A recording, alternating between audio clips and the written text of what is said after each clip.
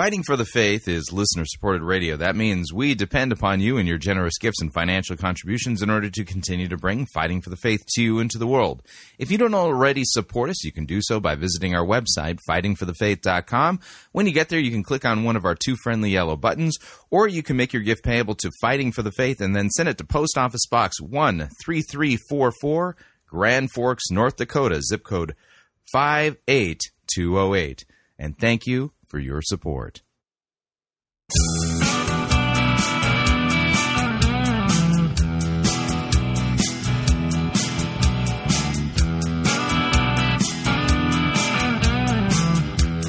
It's time for another edition of Fighting for the Faith. Monday, September 22nd, 2014.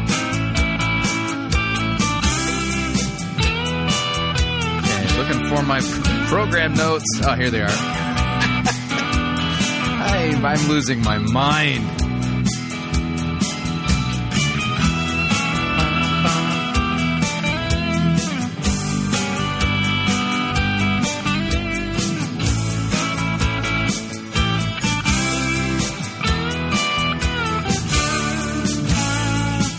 Thank you for tuning in. You're listening to Fighting for the Faith. My name is Chris Roseborough. I am your servant in Jesus Christ, and this is the program that dishes up a daily dose of biblical discernment, the goal of which, help you to think biblically, help you to think critically, and help you compare what people are saying in the name of God to the Word of God. And sadly, there is no shortage of crazy things being said out there. We take the time to slow down and stop, open up our Bibles to see if, well, what people are saying actually squares with what Scripture says. Now, one of the things we're kind of beating the drum here at Fighting for the Faith is this idea that the Bible isn't about you. No, it's about Jesus. It's one of the things we continually harp on, and we make the claim that as long as you think that the Bible contains some kind of hidden roadmap, and what I mean by that is this, is that, over and again, I see there's this epidemic of narcissistic reading of Scripture. So the idea is this,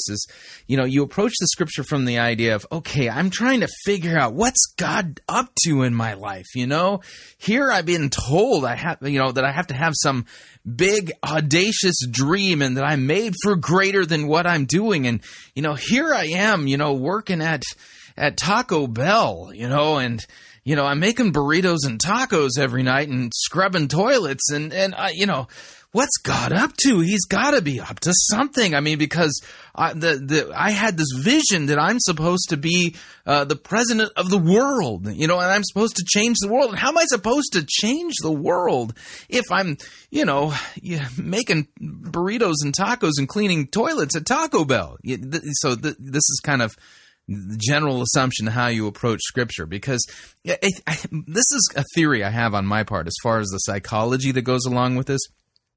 I've got kids. The Pirate Christian's got kids. I've got 3 of them, and my youngest is 17. Oldest is he's 24 now. Ugh.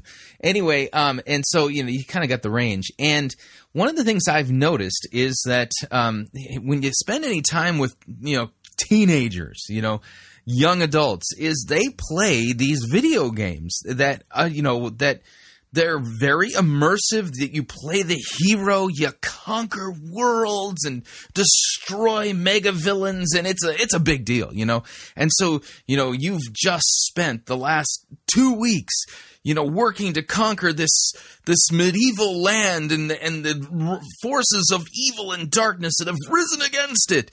And then, you feel like, oh, you're the most important person out there. You kind of vicariously live through these super uber video game heroes, right? And then you turn off the computer and your parents say, get out there and get a job. We're tired of you sitting on the couch, or in your room playing video games all the time. And so, okay, all right. So you go and you get a job.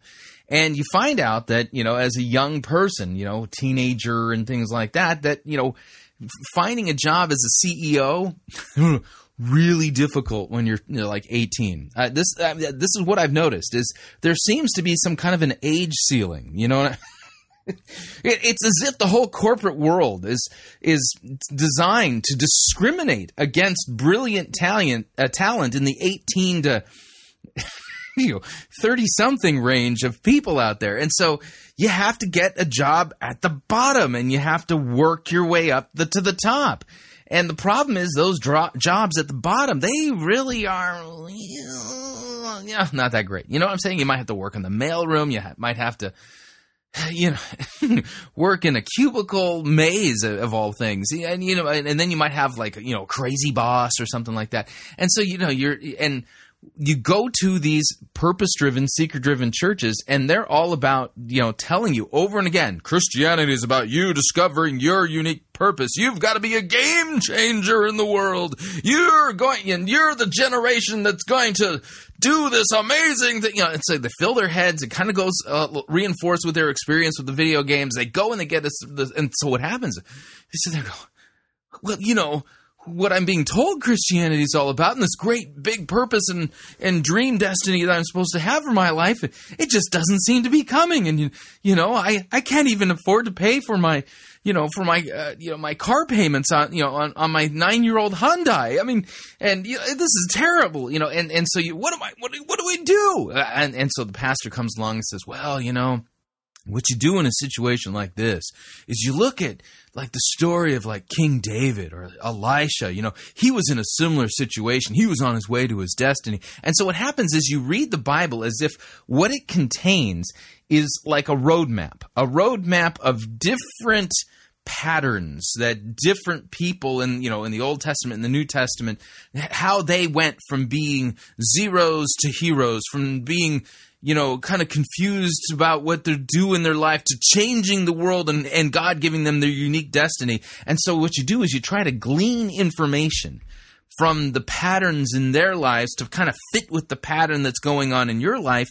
And when you do that, you read yourself into the text. I mean, it doesn't matter about one whit what those texts actually mean. The only thing that matters is what does it mean to me in the circumstance I find myself in as I'm on my way to discover my destiny so that I can change the world. You see, and so all of the premises that you approach Scripture from, with this mentality, this theology, they're off. And it doesn't work. And if you were to just stop doing that, okay, and turn off all of your premises, knock it off, and think for a second, and read the texts, and ask yourself the question, what does this really mean? Why are these stories, these historical accounts found in the Bible? It's not...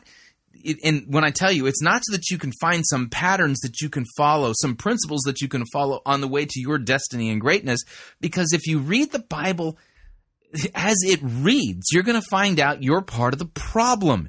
You are one of those people, just like me, born dead in trespasses and sins, in need of a Savior.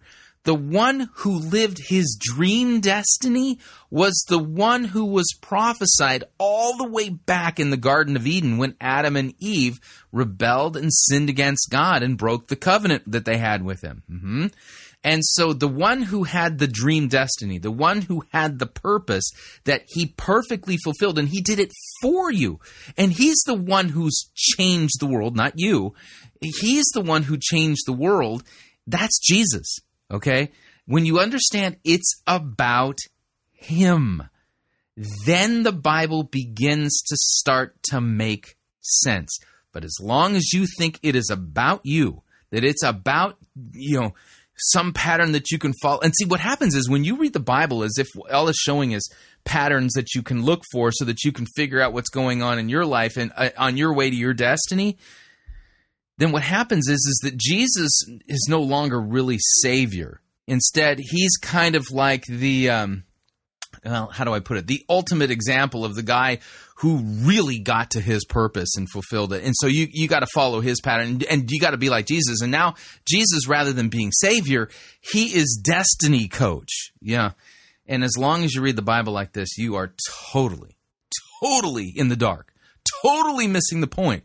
You are diligently searching the Scriptures the way Jesus told the Jews. You diligently search the Scriptures. You can find this in John chapter 5 because you think that in them you have life, yet they are the very Scriptures that testify about me, Jesus says. Jesus said, Moses wrote about me, and you refuse to come to me that you might have life. So this whole idea that the Bible is written with all of these stories to kind of show you patterns and principles on your, that you can apply to your life on your way to your purpose and your destiny, it's hogwash. That is not true. So as a result of that, the assumptions that people are approaching Scripture from are literally keeping them from seeing what the Scriptures are all about. And these pastors who are filling these people's heads with this nonsense about finding your destiny dream purpose, well, the only thing they can do is narcissistically eisegete these passages, and when they do that, they miss the whole point entirely. So this is, one of the recurring themes that we talk about here at Fighting for the Faith. In this episode of Fighting for the Faith, most of the segments will be addressing that. We kind of have an outlier today. So let's talk about what we're going to talk about on today's episode of Fighting for the Faith. We are going to begin with a Faith Church St. Louis, that's right, David Crank update. And just let me ask you the question. What do you think the point of the story of the flood is in the book of Genesis? Can't you just think about it? And you're going, well, it's something about Jesus. Right. Trust me when I tell you that's what it's really about. Well, David Crank thinks it's about learning how to deal with the floods that come into your life.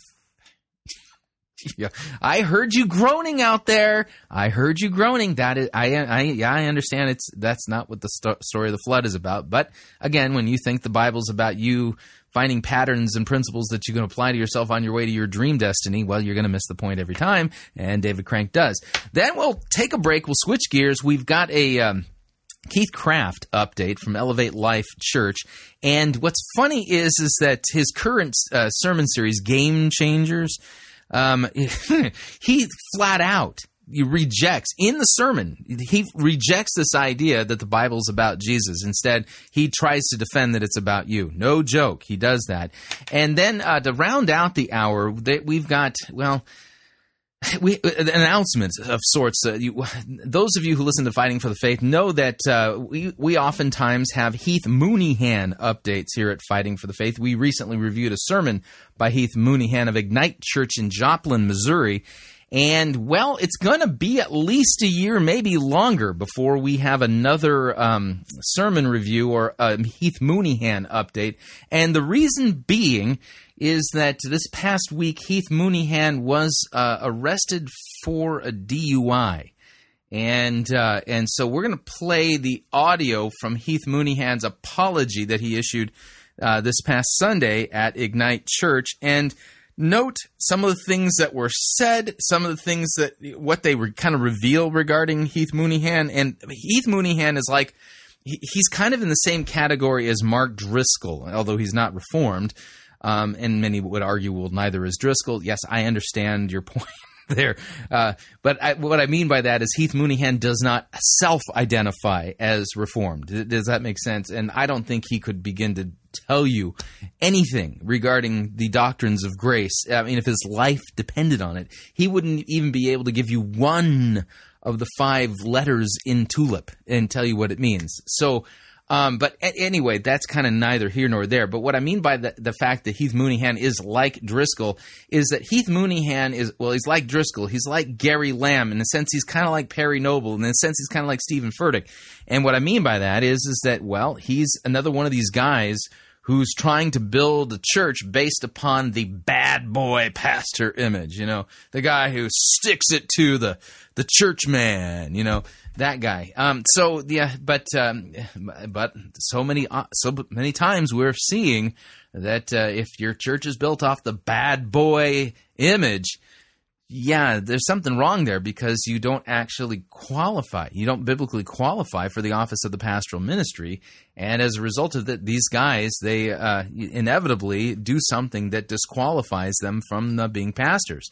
And so Heath Mooneyham has, by being arrested for a DUI, he's now under discipline. And so, I mean, there's something positive there. At least they have an elder board of sorts that is capable of disciplining him. And I would say because of what's happened, we should be praying for Heath Mooneyham, praying for his repentance, praying for his Alcoholics Anonymous recovery, and things like that.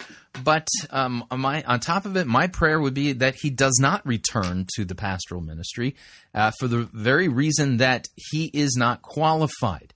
And what I mean by that is he's not qualified due to the fact that the biblical requirements of a pastor not only talk about how you live your life, but also about your doctrine. And we've demonstrated here at Fighting for the Faith that Heath Mooneyham is not capable of rightly handling God's word. And as a result of that, he was disqualified from being a pastor long before he was arrested for his DUI. That's kind of the things we point out here.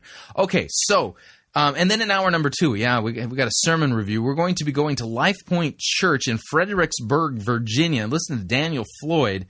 The sermon is entitled Dark Horse Stacked for Success, kind of a quintessential example of approaching the Bible with this false understanding that it's about finding patterns and principles to apply to your life so that you can learn how to go to the next level on your way to your dream destiny to change the world. So that's what we're going to do on today's episode of Fighting for the Faith. And since we're starting with a David Crank update, that requires us to do this.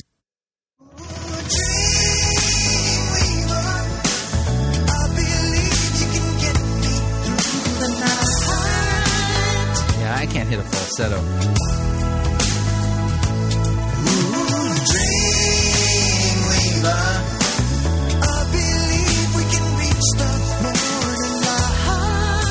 All right, there we go. Dreamweaver by Gary Wright. That's our David Crank update music. Now, like I said at the beginning of the program, we're going to be listening to David Crank trying to explain to us how the story of the flood somehow is about dealing with the floods that come into your life. So we're going to go from having a real historical flood. Oh, yeah, and by the way, the flood, totally a historical event. You go, well, how do you know, Chris? Because Jesus said so, and he died and rose again from the grave. Listen, if you're a theologian, as soon as you can raise yourself from the grave on the third day, and you then have the authority to come back and talk in a way that you could potentially challenge Jesus. But until you die and rise again 3 days after you've been killed or die, if your theological opinions differ with Jesus, well, your theological opinions ain't worth a hill of beans. I'm going with the Jesus guy. Yeah, God in human flesh. Yeah. Anyway, so, but we're going to go from a historical event in the book of Genesis to all things an allegorical flood in your life.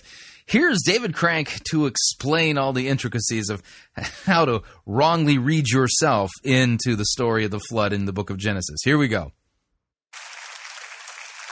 Tonight I want to talk to you a little bit about the flood. Noah and the flood. Anybody ever heard about that? The big flood that happened and destroyed everything in the world? Have you ever felt like you were in a flood and you thought, my God, is this ever going to change? Is there... See, I mean, we're 15 seconds into this sermon. 15 seconds. And no sooner does he mention the biblical, historical, worldwide flood, where now he allegorizes it to, you got a flood in your life. And he's not talking about if you're living near the Red River in North Dakota. No, he's talking about, allegorical floods. Things aren't going so well in your marriage. Maybe your job isn't all that great. Things like that. Life out there. There's a scripture in the Bible that says, I've been through the fire and I've been through the flood. Now I have entered my wealthy place. Let's also... Now, if you're not familiar with this text, the verse he's taking out of context, and I had to do a little hunting today to find this. It's Psalm 66, verse 12. We're going to use our 3 rules for sound biblical exegesis. And we'll take a look at what's going on here. So we're going to start at verse 1, Psalm 66, verse 1. Shout for joy to God, all the earth. Sing the glory of his name. Give to him glorious praise. Say to God, how awesome are your deeds. So great is your power that your enemies come cringing to you. All the earth worships you and sings praises to you. They sing praises to your name. Come and see what God has done. He is awesome in his deeds towards the children of man. He turned the sea into dry land. They passed through the river on foot. There did we rejoice in him who rules by his might forever, whose eyes keep watch on the nations. Let not the rebellious exalt themselves.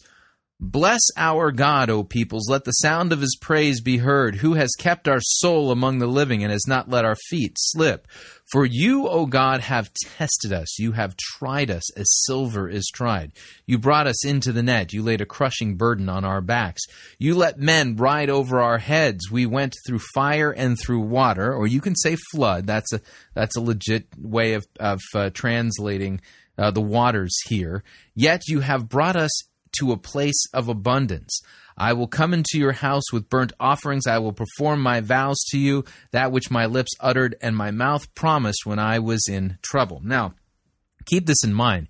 Just because you quote Psalm 66, verse 12, out of context does not mean that this verse is in some way giving us a proper way of understanding how to exegete the story of the flood. So this is kind of a common technique that these guys use, is that you just rip a verse out of context, throw it into the middle of something that you're talking about, and supposedly this has something to do with the flood of Noah. Well, that's the thing, is that this is not commenting on the flood of Noah. And just in reading the context there, the Psalms being poetry, well, there's a sense in which, some of the things mentioned in Psalm 66 are poetic. Mm-hmm. So we've got a problem here. He's playing fast and loose with the scriptures, and we're only 26 seconds into the sermon. Together, I've been through the fire, I've been through the flood, but now I'm entering my wealthy place. Look at your neighbor and say, get ready for this. This is about to get good. Yeah, get ready for this. This is about to get really twisted. Genesis chapter 8, verse 1, it says, But God remembered Noah and all the wild animals and livestock which were on the ark. He sent a great wind upon the earth, and the waters receded. So you're gonna tell us the flood story starting at chapter 8? You're gonna skip like chapter 6 and chapter 7? Where God tells Noah the flood's coming, and then the flood comes. You're just going to start at the end of the story? It makes me feel like you're not really interested in telling us what the story's about. Now the springs of the deep and the floodgates of heaven, they all began to recede. And the ark came, verse 4, the ark came to rest upon the mountain. I would like to say the high place. The waters continued to recede into the 10th month of the first day of the 10th month, and the tops of the mountain became visible. After 40 days, Noah opened the window. I want you to shout, open the window. Noah opened the window, and he allowed the raven out, and the raven kept flying back and forth until the earth was dried up. And then he opened the window, and he let the dove out. Now tonight, if I had a title for this sermon, I guess it would probably be Chase the Dove, Not the Raven. Chase the Dove, not... Just in reading Genesis 8, Noah wasn't chasing any doves or ravens. Okay, he's been with his family locked up in the ark for about a year. Okay, the whole world was destroyed in judgment. And the flood is a type and shadow of the coming judgment of God upon the earth when Jesus returns in glory to judge both the living and the dead. Okay, this is real simple. If you kind of want to understand typologically what's going on here, Jesus is the ark. If you're in Jesus, you will be saved when God's flood of judgment comes. If you're going to do this allegorically, you're going to need to keep Jesus as the center of it. That's a good way to read this text.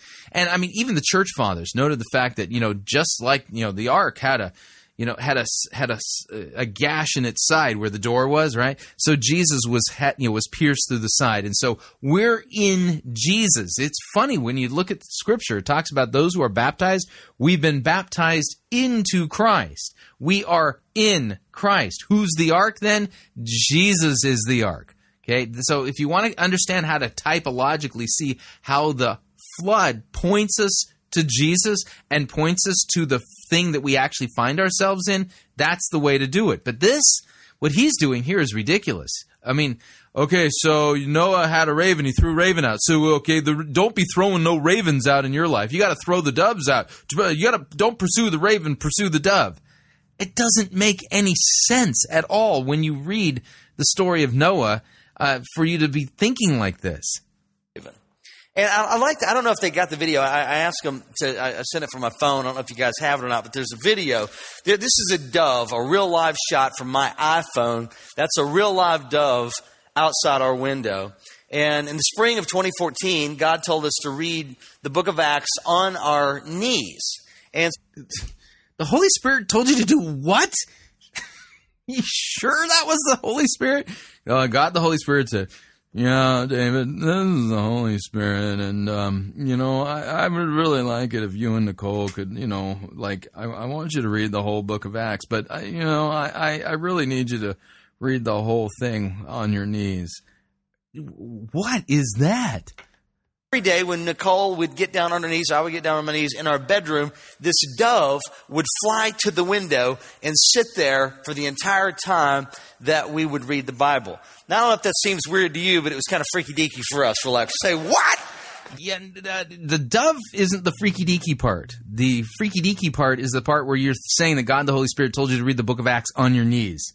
I'm like, is that a dove? She's like, yeah. And, I'm saved, but, I still know the song that Prince wrote, When Doves Cry. I'm not that saved.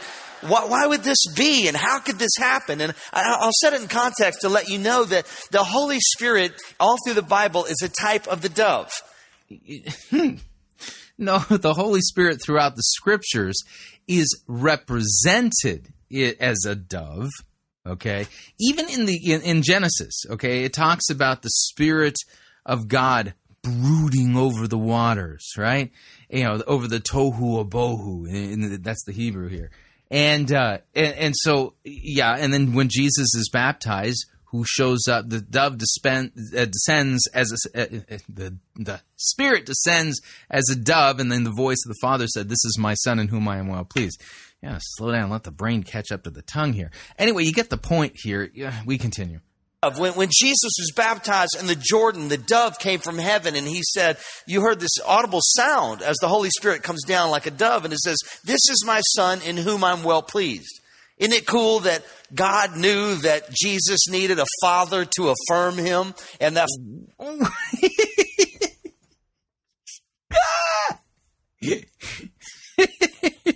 God knew that Jesus needed a father to affirm him. Really? Now affirms you and I. I'll tell you, there's a real significance in the dove. And now God affirms you and I. Oh, man. Talk about missing the point. Yeah, so God's up there in heaven descending, at your baptism and saying, "You are my beloved Son in whom I am well pleased. Listen to me. Listen. I want people to listen to you." Yeah, no. Not the raven. So to put it in context just a little bit, we bought that house a few months before that, and we looked at a particular house, and I felt good about it. And it's cool. I don't care where we live, as long as we got a bedroom and a sink and a place to eat, I'm good. How about you? But Nicole, I showed her this house a couple times, and she's like, "No, I don't feel good about it." But she's going to be agreeable, so she walks into the house that we're thinking about buying, and she starts crying. I hate that when a woman starts crying. How many know it ain't good? And so we went back a week later. She said, I'm going to try to like this house. And so she went back and she's crying again. I'm like, man, this is not working. But right before we go to sign on this property, earlier, a few months back, all of a sudden this next house, the one right here where the dove shows up, it became available out of nowhere. Sometimes when you open the window the first time and you send out the first bird and nothing happens, what? What are you talking about? Sometimes when you open up a window and send the first bird, I haven't sent any birds out of my window. What are you talking about? I mean, this is absurd, and this is all because you're reading the Bible thinking it's about you. It's not. Doesn't mean that it's not going to happen. It just means that the time is not right now. And if you read the whole story of Noah, you see when he sends the black bird out, the bird just flies back and forth, wearing himself out in the flesh, never came back to the ark. How many know that's a dumb bird right there? When he opened the windows and he let the dove out, the dove came right back and he's like, hey, Willis, it's still wet out there. Nothing out there. You want to be sure that you're following the dove, not the raven, the flesh, doing what you want to do. So the raven represents the flesh. I mean, who knew? I mean, whatever you do, don't follow those ravens in your life. You want to do it the way you want to do it. You always have to make sure this stuff that I'm speaking of, I'm talking about the Holy Spirit, the counselor, the advocate, the standby who's living on the inside of you. That be led forth with peace. Follow your heart. Lean not to your own understanding. The Holy Spirit wants you to be at the right place. Where does the Bible say follow your heart? You just stuck that into the Bible. It's not in the Bible. To get the right information to live a holistic life. A holistic life. We're supposed to live holistic lives. Again, how are you getting this from Scripture? Property comes for sale, right? So Nicole feels good about this one. So do you think the story of the flood is about David Crank's purchase of this property? No, not at all. I don't care where we live.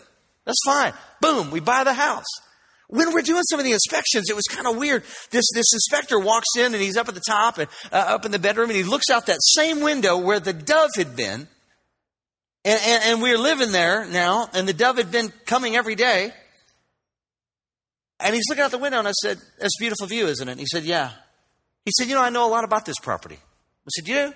He said, this was an ancient burial ground for Indians, and they kept the chief Indian right here within 100 feet of where you are. And then the Indians actually sold it to the Catholic Church and the Paraclete of Brotherhood. They built all those buildings that you see, those beautiful structures behind you. That's where they live. And I said, wait a minute, the Paraclete of Brotherhood. Now, the Paraclete's not going to mean much to anybody in here, but my dad was a preacher, and he would always talk about the Holy Spirit is your Paraclete. So when I heard Paraclete, I thought, this is weird that dove is here and Paraclete of Brotherhood. So I Googled it. It says Paraclete of Brotherhood. And there's a dove with his wings expanded like this dove was many times. And I'm like, what? Nicole! I didn't care about the inspector anymore. Have you considered putting this on like an upcoming episode of like In Search of the Paranormal? This is absurd. And this has absolutely nothing whatsoever to do with the story of the flood. The story of the flood is not about David Crank buying a property, from the Brotherhood of the Paraclete. And again, as long as you think the Bible's about you, you have no idea what the Bible is about. You're going to miss the whole point. It's really about Jesus. All right, we're up on our first break. If you'd like to email me regarding anything you've heard on this edition or any previous editions of Fighting for the Faith, you can do so. My email address is talkback@fightingforthefaith.com, or you can subscribe on Facebook. It's facebook.com/Pirate Christian, or follow me on Twitter. My name there, @Pirate Christian. Quick break. When we come back, a Keith Craft update, as well as an update on Heath Mooneyham and his arrest for DUI. Stay tuned. Don't want to miss it. We'll be right back.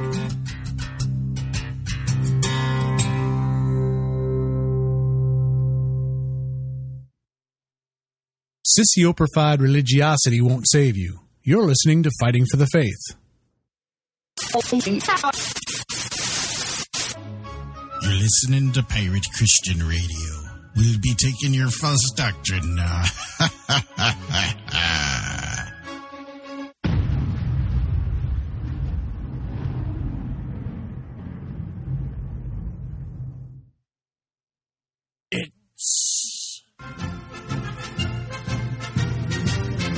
Monty Python's Flying Circus Church.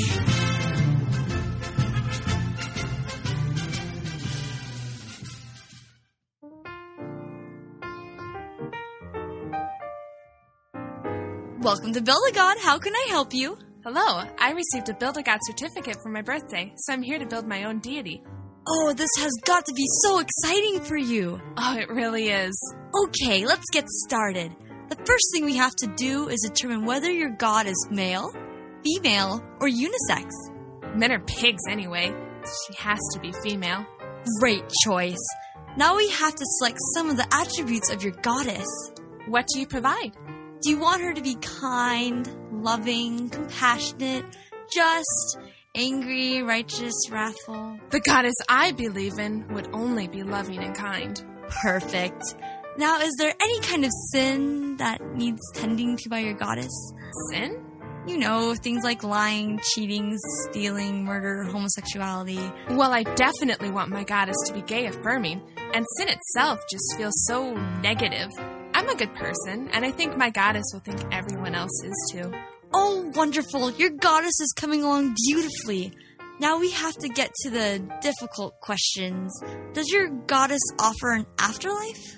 Yes, my goddess would let everyone go to heaven, except for Hitler, Genghis Khan, my good-for-nothing ex-boyfriend. Oh, excellent, excellent. Now for the final step, you have to name your goddess. I think I'm going to name her Jesus. Oh, wonderful. That's what everyone names their god.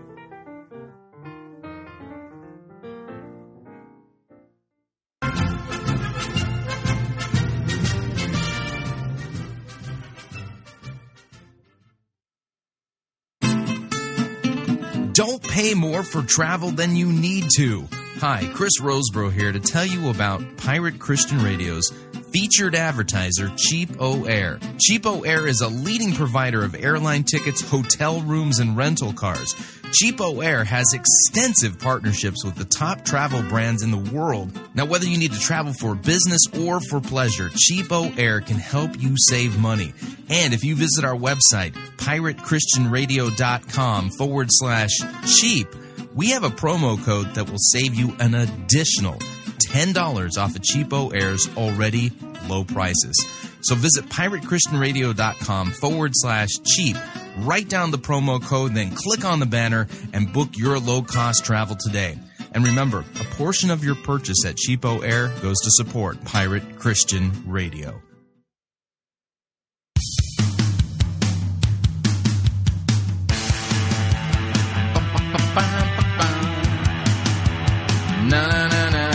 All right, we're back.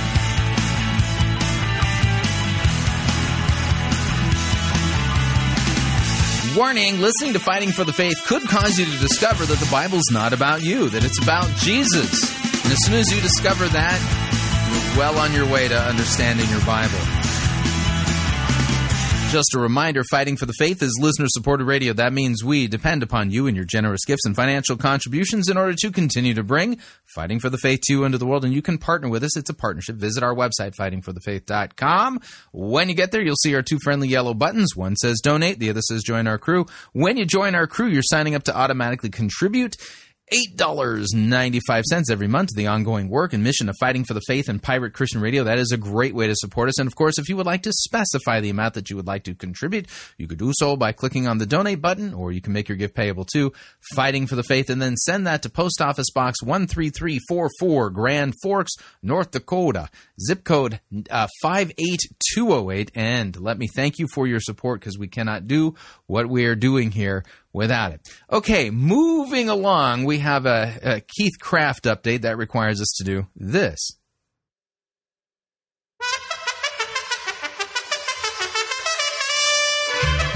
These are the sounds of the Mariachi Trench. The Mariachi Trench is the deepest place on planet Earth. Made famous, of course, by Keith Craft of Elevate Life Church at the Cathedral of Frisco in Frisco, Texas.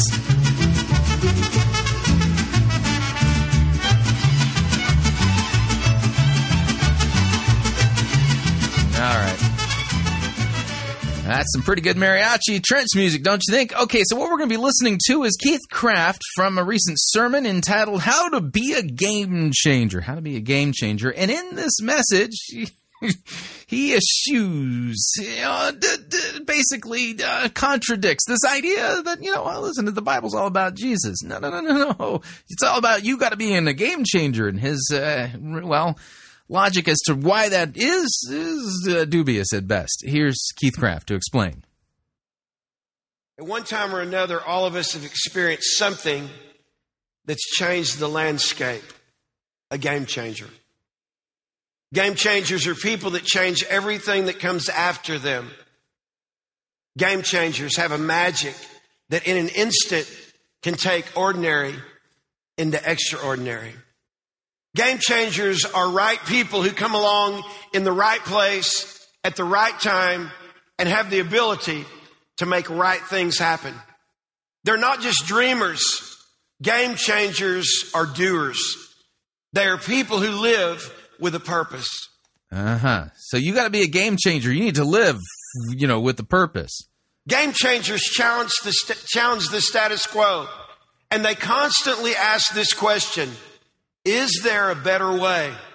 Question: where in the Bible does God say it is his will that all of us as Christians be game changers? Because, I think about those poor guys who lived back in the day when slavery was around, and, there were slaves who became Christians during the time of Paul. You think of, Philemon.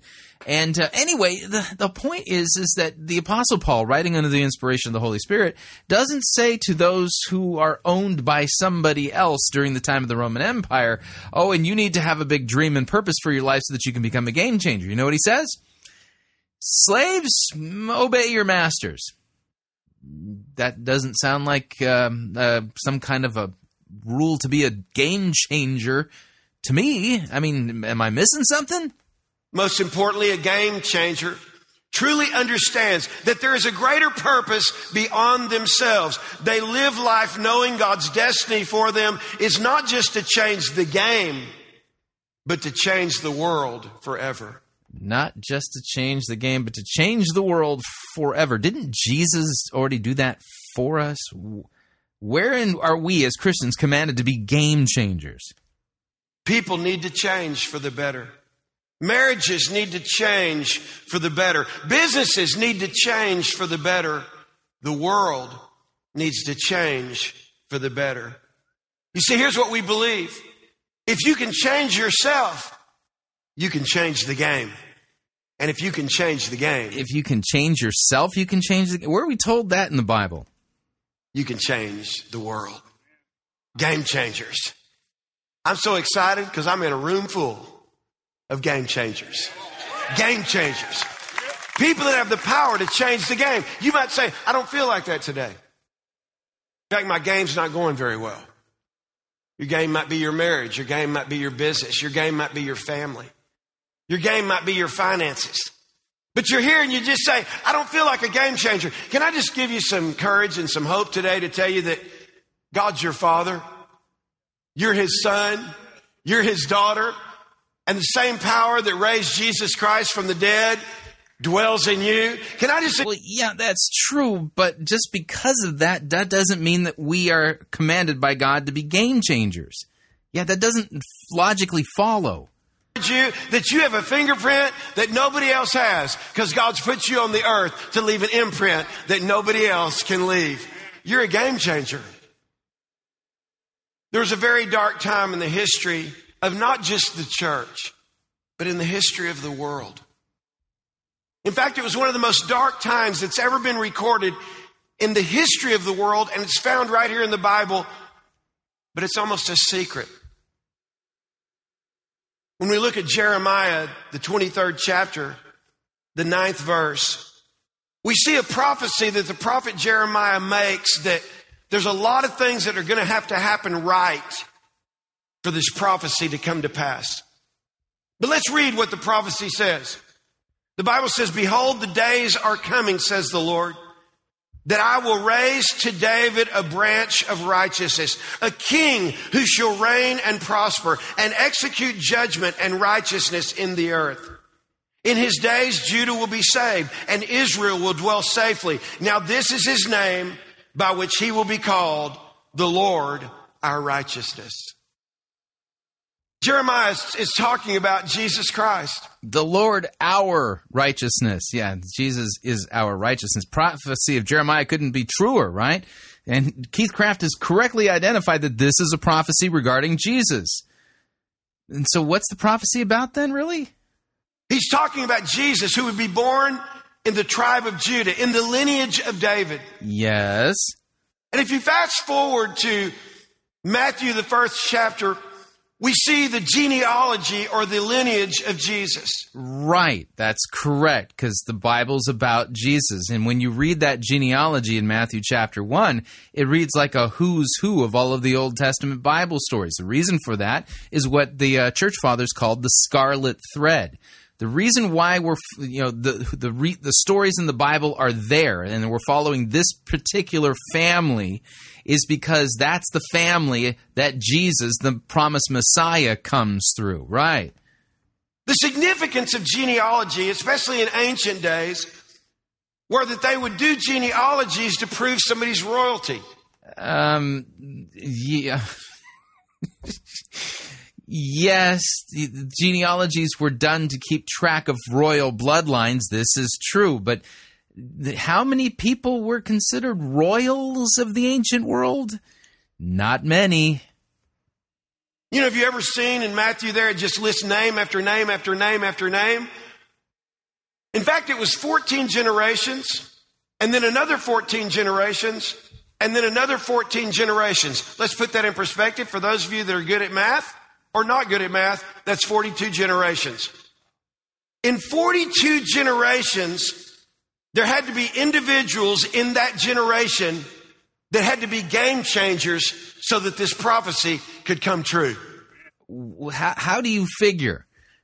Because when you read the genealogy of Jesus, yeah, there's some people that, kind of high watermark. You got Abraham, the man of faith. You got King David. But then you got, Manasseh and, you got some riffraff in there. Then you got Tamar and Rahab and, and you got Solomon and Bathsheba. There's some, ups and downs. See, the thing is that does God need a human being to be a game changer in order to fulfill a prophecy? Not exactly, because when you look through the genealogy of Jesus, it is a good representative sample of humanity. And what I mean by that is you find people who are idolaters as well as those who are of faith. People who are adulterers and murderers and those who were upstanding and feared the Lord. And as a result of their fear and trust in God, their lives were such that they sought to please God by doing God's will and not breaking his law. But each and every one of the people in Jesus' genealogy is a sinner. So you see what Keith Craft is doing here? He's trying to stick into the genealogy of Jesus, this theology that he's invented regarding game changers. But if God wanted us to be game changers, wouldn't he just simply say so in his word? I will that thou beest a game changer, thus saith the Lord. But he doesn't do that. So this is based upon Keith Craft reading himself into the biblical text, reading you and I into the biblical text, and trying to deduce, see these people, there had to be some game changers in there, so the Bible can't just be about Jesus. You see, I've always heard my whole life it's all about Jesus. Hear my heart today. Hear God's heart. It's not just all about Jesus. Yeah, that's right. You heard him say that correctly. He just said it's not just all about Jesus. Wow, that's worth hearing again. Let's play that again. You see, I've always heard my whole life it's all about Jesus. Hear my heart today. Hear God's heart. It's not just all about Jesus. Yeah, that was worse the second time. We continue. It's about a lot of people in 42 generations that made a lot of right choices, while a lot more people were making bad choices. There were game changers in every generation to make sure that the prophecy that had been spoken by the prophet Jeremiah would come to pass. Wrong. Yeah, listen, the prophecy goes all the way back to the Garden of Eden, long before Jeremiah. By the time Jeremiah shows up on the scene, King David is long dead. So is Solomon. Yeah, no, I mean, this is just patently absurd. Absolutely absurd. And it's not like these people were sitting there going, well, we've got to make the prophecy of Jeremiah come true, so I better be a game changer. That's just flat out false. It's narcissistically false. 42 generations later. And by the way, this isn't even about Jesus. This is really all about you being a game changer. Why should you be a game changer? Well, because, there was a lot of game changers in Jesus' genealogy. Jesus was born of a virgin. Oh, Mary was a game changer. But what if there had been no virgins? You ever thought about that? Somebody had to be enough. Have we run out of virgins? I mean, are those tough to find, especially back in the days of ancient Israel? Yeah, God looked far and wide in the times before Jesus was born, and he couldn't find no virgins. Really? Game changer that they kept themselves, that God could choose them and say, you're blessed and you're highly favored. And the King of Kings and the Lord of Lords, and a prophecy is going to be fulfilled through you that's going to last forever. What makes being a game changer so important? Because God says his kingdom will be established in the earth forever, but without you and I, forever may not happen.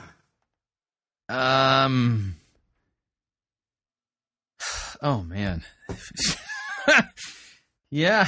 Wow, we've sure got God in a quandary, in a conundrum, don't we? It was a dark time in the history of the church. It was a dark time in the history of the world. In these 42 generations, there are 4 kings that are left out. There are many names that are listed, but there are 4 kings that are left out. You see, for a genealogy, again, in ancient times, these genealogies not only gave an individual his significance and his identity. Yeah, again, not everybody kept track of royal genealogies. You know what I mean? But it proved the royal lineage. Only if you were part of that family line. And that's why genealogies are so important. They've got these like history trees or genealogy trees or whatever, and people pay all kind of money to find out where they came from. Can I just be honest with you? I don't want to know. Yeah, my family's done some of that genealogical research, and there's not a single drop of royal blood in my family, and like anywhere. Scoundrels, yes. Royal, no. Yeah, you get the point. So what is this that we're listening to? Narcissistic nonsense and a denial that, that the scriptures are about Jesus. Yet Jesus said the scriptures are about him. And when you make it about you, you kind of miss the whole point. And you have to twist the Bible and mangle it in order to stick yourself into it, which is exactly what Keith Craft was doing. Okay, moving along. No update music for this. I want to play this, and I'll make a couple of comments along the line.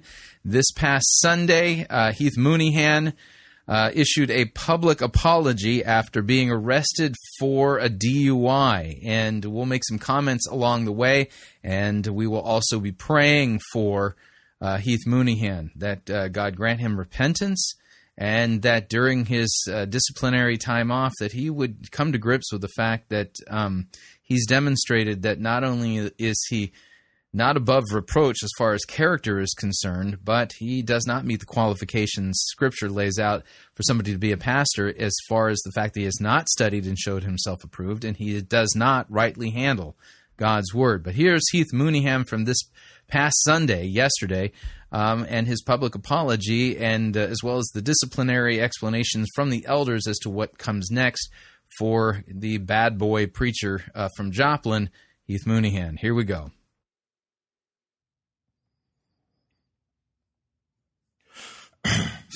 On the evening of September 16th, 2014, at approximately 10:30, while I was driving home after leaving a local bar, having consumed alcohol, I was pulled over by the Joplin Police Department and was administered a breathalyzer test in which I failed.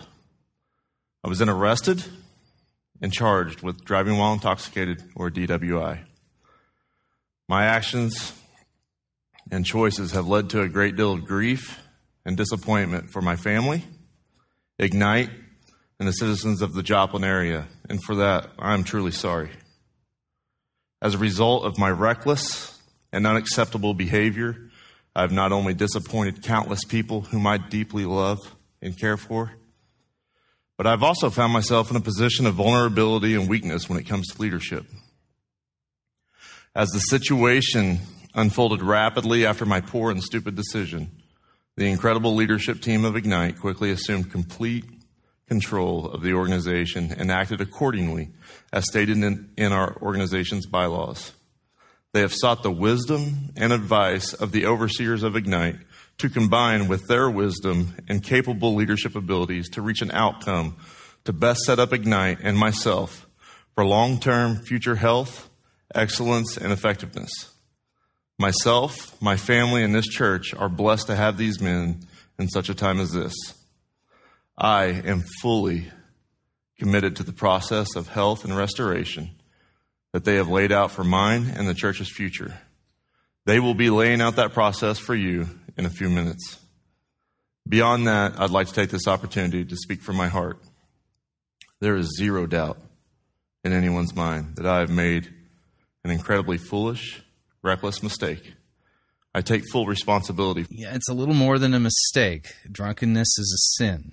And that's one of the problems with this particular apology, is that it doesn't recognize the biblical standard. And that is the biblical standard says that drunkenness is a sin. We continue. For that. Taking full responsibility is very different from just merely apologizing. I fully and completely understand the weight and totality that my actions have brought upon so many people that I dearly love. Yeah, I want to make something else clear. Since driving under the influences is illegal, okay? It's illegal to drive after having that many drinks with a blood alcohol level of that level. That also is a sin. And because, he's just said it's a mistake, he's saying he's taking full responsibility, but that requires him to confess his sin and call it what it is and say that he's in the wrong, he repents, and he asks for God's forgiveness. My concern here is that there's very little of that going on in this apology. Although he's saying he's taking full responsibility, I have to say I object and say, no, you're not, because you're not recognizing that your behavior was a sin on two counts. Drunkenness is a sin, and because driving under the influence is illegal, again, this is kind of compounding the sin here. It's not just this one event, though, but rather a lifestyle of rebellion and unnecessary reckless behavior that has continually put the very mission I passionately love in real jeopardy. A lifestyle of rebellion. And I would agree with him there. Yeah, that's how I would describe Heath Mooneyham. And I hate that. One of our substances here at Ignite is change. Change is one of the most difficult things that a person can go through. Not because it's physically painful, but it can often be emotionally painful as we examine the darkest, most secret areas of our life that we hide so well in order to maintain a source of comfort from some very real pain. Whether that pain is insecurity, lack of identity, abuse, or any number of things, it is very real for so many, including myself. I found myself in a position where I completely have convinced and reassured myself that I am okay. Because after all, I am the rough, tough, renegade preacher who gets part of his identity from being a rebel. And that's a problem. That's not what pastors are called to do, get their identity from being a rebel. Rebellion is, the Greek word for it is apostasy. Apostasia. How can a pastor in Christ's church, have part of his identity as being a rebel? There's a lot more that's wrong here. And unfortunately, Heath Mooneyham is not some kind of isolated pastor. He's part of a crop of these so-called pastors who basically identify as rebelling against the way the church has always been, all in the name of evangelism. And their identity is wrapped up in rebellion. That is a huge problem. This is simply not reality, though. Reality is me using alcohol to self-medicate. I use it sometimes to sleep, calm frayed nerves after a difficult day, and sometimes just simply to escape pain and reality. As a result, I've been leading from a place of very real weakness, hurt, and vulnerability. Now, the argument can be and has been made that I've often led well despite what may be circumstances surrounding my reckless behavior. I would agree with that on the surface, but I must dig deeper than surface level.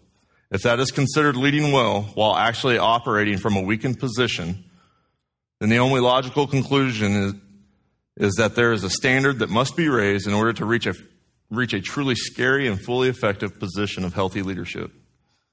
In short, I'm making the changes necessary to become the leader that my wife, my children, this church, and community deserves. Those changes are not limited to the following, but include my commitment to remain fully submitted to the authority over me for the duration of this process to find health, healing, and strength. And I am making the commitment to 100% abstain from the personal consumption of alcohol. This decision is not based on a change in theological stance. Ignite has held and will continue to hold a stance of moderation and personal responsibility when it comes to alcohol, not one of abstinence. But fully understanding the personal responsibility aspect of that statement, I'm making this decision from a position of leadership effectiveness and to gain and keep a position of strength, health, and wholeness in order to lead my family and this church for many years to come. I do not know how long Jesus will give me the privilege of making a difference in this world, but I'm committed to making the most out of that brief time. I love you all. And I do. And I look very forward to being a better pastor and leader to you, your families, and your communities. If you'll continue to grant me that honor, I will see you very soon.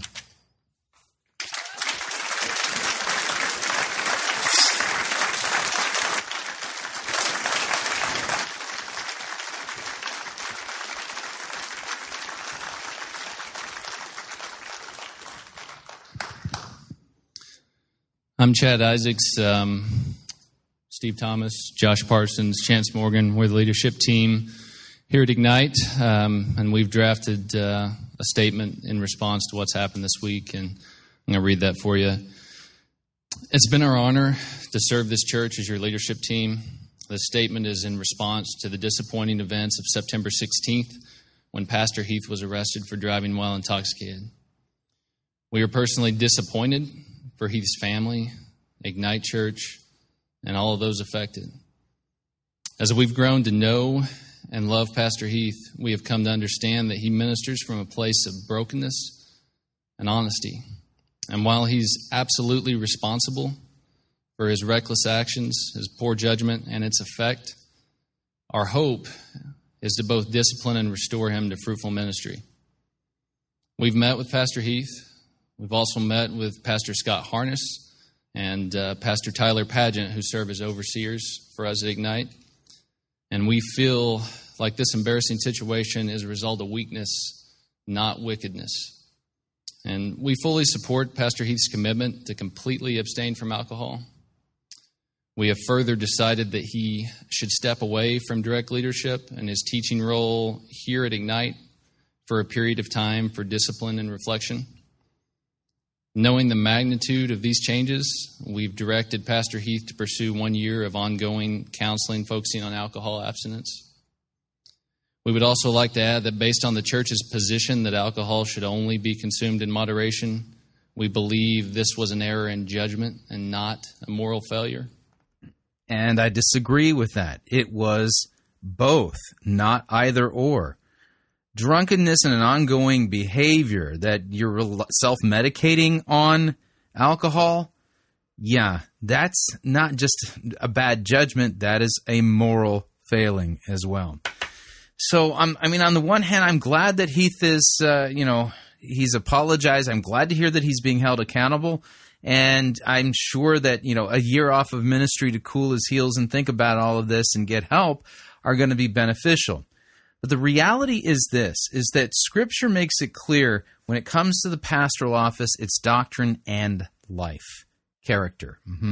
Read the pastoral epistles. I would point you to 1 Timothy chapter 4, verse 16. Keep a close watch on your life and your teaching. Persist in this, for by doing so you will save both yourself and your hearers. It's not either or. And unfortunately, when you peruse the archives of Fighting for the Faith, you will find that Heath Mooneyham, long before the sin of his got exposed, because he already talked about the fact that this was an ongoing pattern. Before it came to light, there was already signs that showed that he doesn't rightly handle God's word, and he was not properly teaching sound doctrine. As a result of that, he was disqualified long before he was arrested for his DUI. He was disqualified from the pastoral office long before that. And so it just troubles me that churches will put up with a pastor who's twisting God's word, but as soon as he has a moral failing, sleeps with his secretary or gets arrested for a DUI, well, then they've got to spring into action. The reality is that these elders should have sprung into action years ago regarding Heath Mooneyham, years ago. And it's sad that these elders didn't even understand enough of sound biblical doctrine to know that their pastor was twisting God's word and not rightly teaching it. Very sad. In the meantime, another seeker-driven, angry, rebellious pastor type has bit the dust. At least, with Heath Mooneyham, it's temporarily. Pray for him. Pray for him and for his family. Pray that God opens his eyes, not only to his sin and rebellion as far as his moral character is concerned, but his sin and rebellion against sound doctrine and his job and responsibility as a pastor, and that God would open his eyes and bring him to repentance so that he does not go back into the pastoral office until he's actually studied and showed himself approved as a workman who need not blush with embarrassment, but who can rightly handle the word of truth. Okay, we're up on our second break. If you'd like to email me regarding anything you've heard on this edition or any previous editions of Fighting for the Faith, you can do so. My email address is talkback@fightingforthefaith.com, or you can subscribe on Facebook. It's facebook.com/Pirate Christian, or follow me on Twitter. My name there @Pirate Christian. Quick break. When we come back, another example of narcissistic eisegesis. The assumptions are all wrong, and that's what's causing the problem. Stay tuned. Don't want to miss it. We'll be right back. No itching ears are scratched here. You're listening to Fighting for the Faith. Pirate Christian Radio Theater presents Death of a Salesman. Are ye a salesman? Why, yes, I am.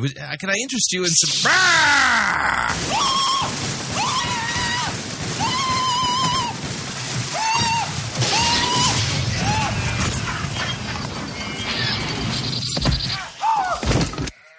You're listening to Pirate Christian Radio.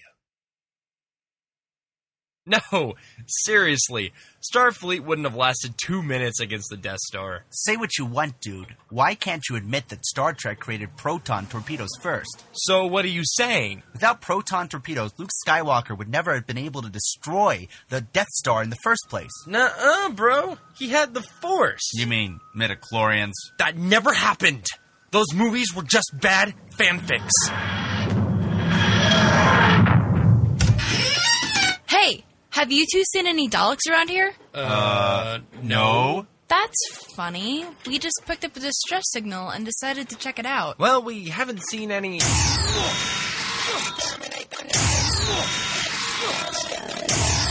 on, you two, get in! Run!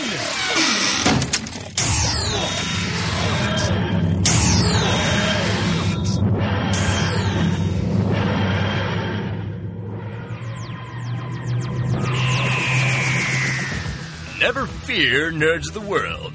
It doesn't matter whether you're into Star Wars, Star Trek, or Doctor Who. Think Geek has something for almost every fandom around.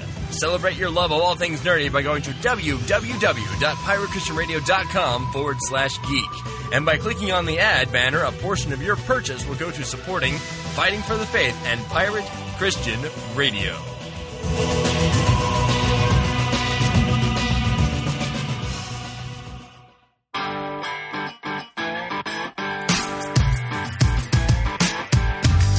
All right, we're back. Hour number 2 of Fighting for the Faith sermon review time.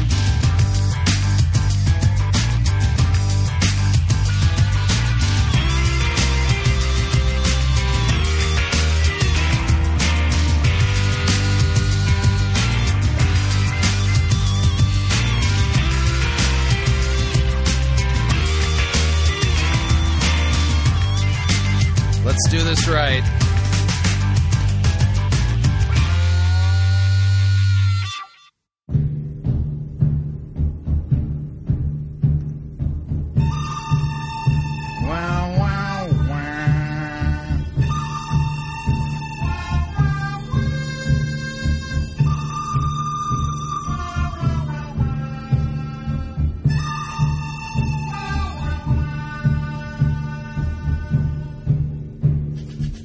The good, the bad, the ugly. We review it all here at Fighting for the Faith. We're an equal opportunity sermon reviewing service. Today's sermon comes to us via LifePoint Church in Fredericksburg, Virginia. Daniel Floyd presiding. The name of the sermon is Dark Horse Stacked for Success. And what you will notice about this sermon, the assumptions are the problem. Again, the assumption is God's got some dream destiny purpose for you to go and change the world. And so you read the Bible to look at how these guys who had dream destiny purposes, how they changed the world, and you look for patterns in their life that correspond to patterns in your life so that you can go, oh, that's what's going on in my life. And when you do that, you don't know what God's Word is actually saying because God's Word was not written to do that. Yeah, so let me go ahead and kill the music. And without any further ado, here is Daniel Floyd and his sermon entitled Dark Horse Stacked for Success. Here we go. I want to welcome all of our campuses, Spotsy, Fredericksburg, Stafford, everyone joining us online. We're glad that you're here today. And if you have a Bible, 1 Samuel 16. If you don't, it'll be up on the screens for you. Don't worry about that. Now, listen carefully. If you were paying attention to the sermons we reviewed last week, we had a different pastor review 1 Samuel 16. And you'll notice when you make the Bible about you, there's no consistency as to what the Bible means. Daniel Floyd's interpretation of 1 Samuel 16 is going to be different than what we heard last week. But if you have one and you want to turn there, you can. I'd encourage you to take some notes today. I think this will be a helpful message to you. And I believe that God's going to say something to our hearts and to our lives that will help us. I wonder if anyone in the house has ever faced a season in life where you felt like you were in the in-between. In the in-between. What I mean by that is you... In the in-between? Find yourself not where you want to be, but not necessarily where you were. You're kind of in the in-between. You're in the messy middle. You haven't yet reached the destination of what you dream and hope for, but you're definitely not where you started. You're in the in-between. Let me describe it this way. This summer, my wife Tammy and our 2 kids and my mother-in-law, they went, notice I said they, not we, they took a road trip to Branson, Missouri, which is 2 days there and 2 days back. Yeah, I didn't go because it broke my 6-hour limit rule. If I have to be on the road over 6 hours, I look for flights. If no flights are available, I don't care if you're family. I'll see you next time. We can FaceTime, and it's like I'm there. Anybody else in the house, you got kind of a driving limit? Okay, good. I'm not the only one. I just want to make sure I'm not the only one. And so my wife, went and decided to make this trip, and she, such a positive attitude, and leading up to the trip, the months leading up to the trip, I, the encouraging husband, was painting these horror pictures of how our children would respond, who I love. I just don't like to be in the car with them for long hours. But I painted these pictures. She's like, no, it's going to be great. We're going to stop halfway. We already have a hotel, with a pool, and then we'll stop and swim, and then we'll do the next day. And I was like, all right, more power to you. I'll be at home riding my motorcycle for long hours on end while you guys are in Branson. And so they went because I didn't want to go into purgatory for 2 days on the road. And so they went, and everything was great. And then they came back, And the time with family was great, the origination point, and coming home would be even better because they'd been away a week and a half. But it was in the in-between that wasn't so great. I think they were about 2 hours away, and I get a call from Tammy, and I thought, my kids may not make it back alive. Because you have to understand something about my children, who I love. Let me reiterate, I love both of them in doses. And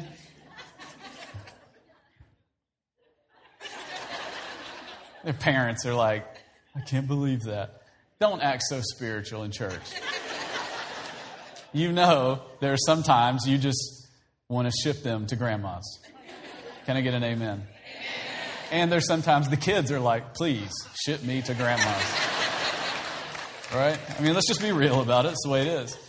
And so you have to understand something about my kids. We can be going up to like Woodbridge in our areas, a shopping area, and we can be driving there. It's like 35 minutes, and 15 minutes in, my kids are going, how long is it? How much farther is it?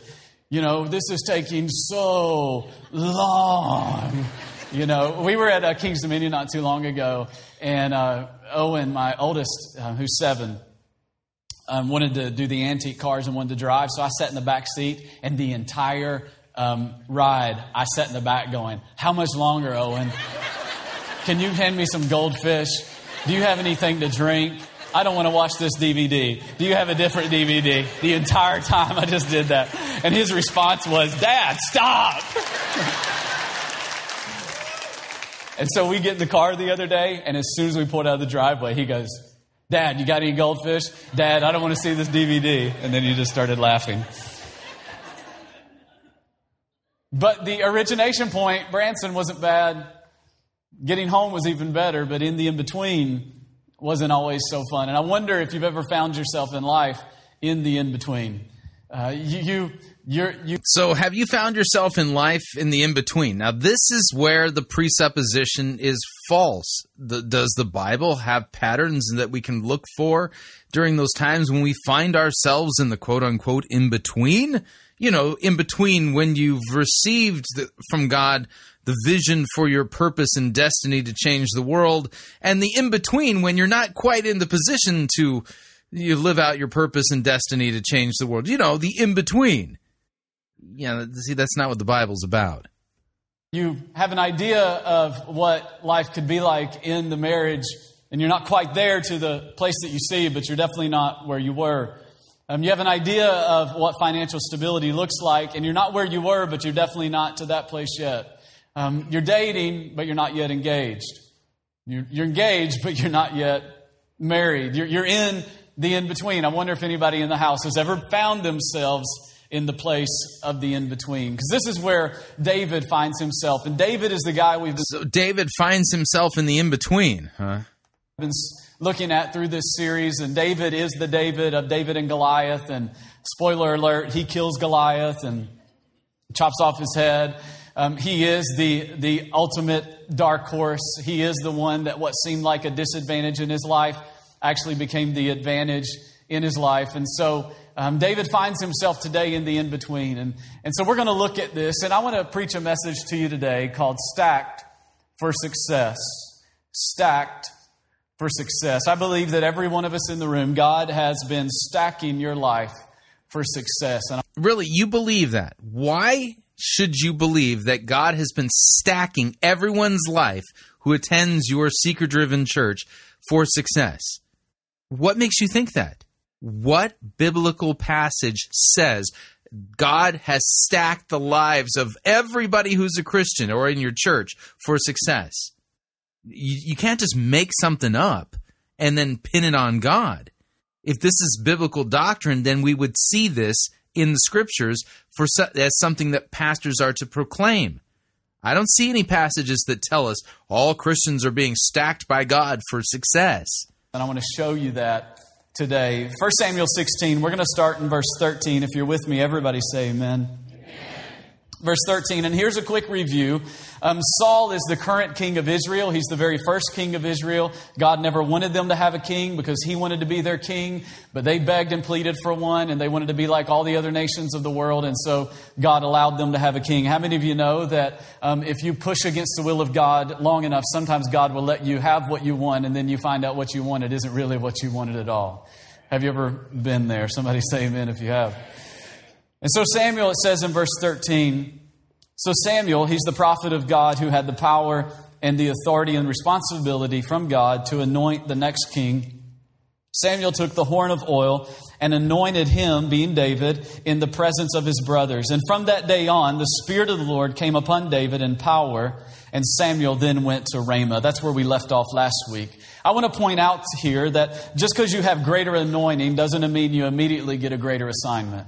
Where does 1 Samuel 16 say, therefore, because David was anointed as the king of Israel, ergo, that means everybody who's a Christian is going to receive an anointing from God, just like David? It doesn't say that.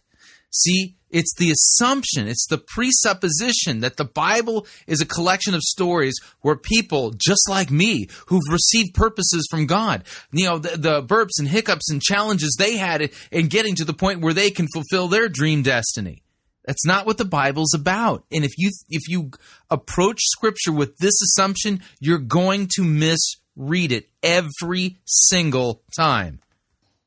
Just because you have a greater anointing doesn't mean you immediately get a greater assignment. Anointing simply means the special calling of God and the power of God that comes with that to do a special responsibility. And so David... where did you get that purpose-driven definition of anointing? I've never heard that definition or read it.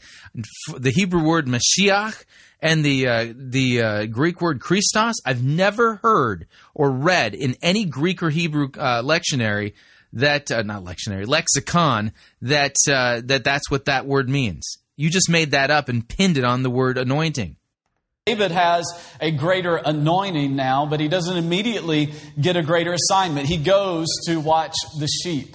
He goes back to watch the sheep. He's about 30. He has an anointing. He's the anointed king of Israel, but not yet reigning king of Israel. 13 years old, most scholars believe. And he's been anointed to be the next king, but he doesn't immediately move into the palace. If you and I were in the text and were David, we would probably ask Samuel, all right, who's coming to get me to move me into the palace? When do I get to set up on my throne? When do I get to have my head measured for the crown? Because most of us want the position, but we don't want the preparation. Come on, somebody.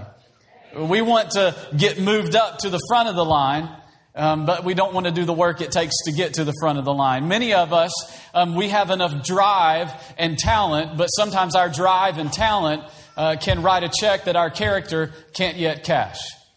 And so God takes us through a season of preparation. David. Yeah, again, this is not about us. Where did you come up with this idea that this text is somehow revealing a pattern that somehow is going to play out in your life? It doesn't. David was watching sheep. He was 13 years old and he was watching sheep. But we find out later on in the text today that through this years of watching sheep, he had grown up. He had become a warrior. He had become an intelligent man. And he had become a great harp player. Somebody say harp player. That's what we're going to talk about today, how to be a great harp player. I should have, if you want a subtitle for this message, Stacked for Success, subtitle, how to be a great harp player. That'll make sense in a minute. Some of you are like, what is he talking about? But I wonder if during the season that David... Yeah, that would be me. I don't know what you're talking... I don't know how you're getting this from the text. David found himself watching sheep from 13 years old till now. I wonder if he'd ever asked this question, God, how long? I wonder if anybody in the house has ever asked that question. You wonder if he ever... Well, where in the Bible does it say David was going, how long, Lord? I'm the anointed king of Israel, but, I'm tending sheep. How long? Which text says that David lamented and thought about it that way? I can't think of any. Why are you putting things in the text that are not there? Your job is to exegete, read out what's in the text, not read something into the text that isn't there. We continue. God, how long? I wonder if David said, God, how long is it going to be until you finally come through on this thing of me being king? How long am I going to have to wait? How long am I going to have to take care of these stinky sheep? And let's just be practical about it. Clean up after these stinky sheep. Talking about poo. Some of you looked at me like you were confused. Just helping you out. How long are we going to have to watch after these smelly sheep? How long am I going to have to deal with this? I wonder if David ever asked the question of how long. I wonder if you've ever found yourself in that place where you're asking God. I wonder. That's no way of doing biblical exegesis. How long, God, how long before this relationship turns itself around and becomes the thing that I kind of envisioned it could be? God, I wonder how long before I get that financial breakthrough that I've been needing, God? How long am I going to have to continue to deal with this boss and this job on this career until it becomes everything that I wanted it to be? God, how long? Has anybody ever in the house asked God, how long before we make some traction on this thing? And so, you guys are a little slow in the uptake today. And so verse 14 of chapter 16 is where we get into the next part of the story. And the Bible says this. It says, now the Spirit of the Lord had departed from Saul, and an evil spirit from the Lord tormented him. Saul's attendants said to him, see, an evil spirit from God is tormenting you. Let our Lord command his servants here to search for someone who can play the harp. Someone say, play the harp. He will play when the evil spirit from God comes upon you, and you will feel better. So Saul said to his attendants, find someone who plays well. Somebody say well. Notice that Saul didn't say, find someone who's a beginner harp player. He said, get me someone in here that can throw down on the harp. It's my interpretation of the translation. And bring him to me. Verse 18. One of his servants answered, I have seen a son of Jesse of Bethlehem who knows how to throw down on the harp. He is a brave man and a warrior. Just to insert here, those are not two things that I would put together. A great harp player and a warrior. He speaks well and is a fine-looking man, and the Lord is with him. Then Saul sent messengers to Jesse and said, send me your son David, who is with the sheep. 13 years old, in verse 13, anointed to be king. Between verse 13 and verse 14, we have many years. We don't know how many years, but enough years for him to become known as a great harp player, a great warrior, a well-spoken or an intellectual individual, and a good-looking individual who people recognize that the Lord was with him. And so Saul, in verse 14, you're asking the obvious question. You should be, if you're thinking today. An evil spirit from God came to torment Saul. That's a difficult theological thing to wrestle with, right? That God would send, you mean God sent an evil spirit to him? And I really want to deal with that. Permitted. In depth this morning. And so what I want to encourage you to do is at the end of the service, grab your campus pastor. They'd be happy to describe to you the theological nuances of how an evil spirit could come from God. So moving on. I'm kidding. I won't do that to them. The Hebrew language is what this text was originally written in. And most scholars believe that a better translation of the Hebrew is that God allowed an evil spirit to torment Saul. Now, how could God allow an evil spirit to torment Saul is the question then that we have to deal with briefly. Because I don't want to spend all of our time here, but I do not want to skip over something just because it's difficult to understand. Are you with me? And so how could God allow that? Well, if you read the life of Saul, you find out that Saul had become prideful, which anything that is not of God is evil. Somebody say evil. And so when anything is not of God, it's evil. Most of us, when we think evil, though, we go straight to like Halloween. Are y'all with me? We go straight to like spooky, scary, weird, gory, head spinning around, eyes flipping back. That's what we think of evil. But when we get it in the context of a biblical understanding, anything not of God is evil. Pride is therefore evil. Are you with me? Saul had become a prideful individual and an unpredictable individual. That's why God had to remove his spirit from him. We couldn't have an unpredictable king leading a nation. No, it's not that he was unpredictable. It's that he didn't have faith and he was disobedient. Saul had, if you go on to read his life, he becomes a little bit paranoid in his life.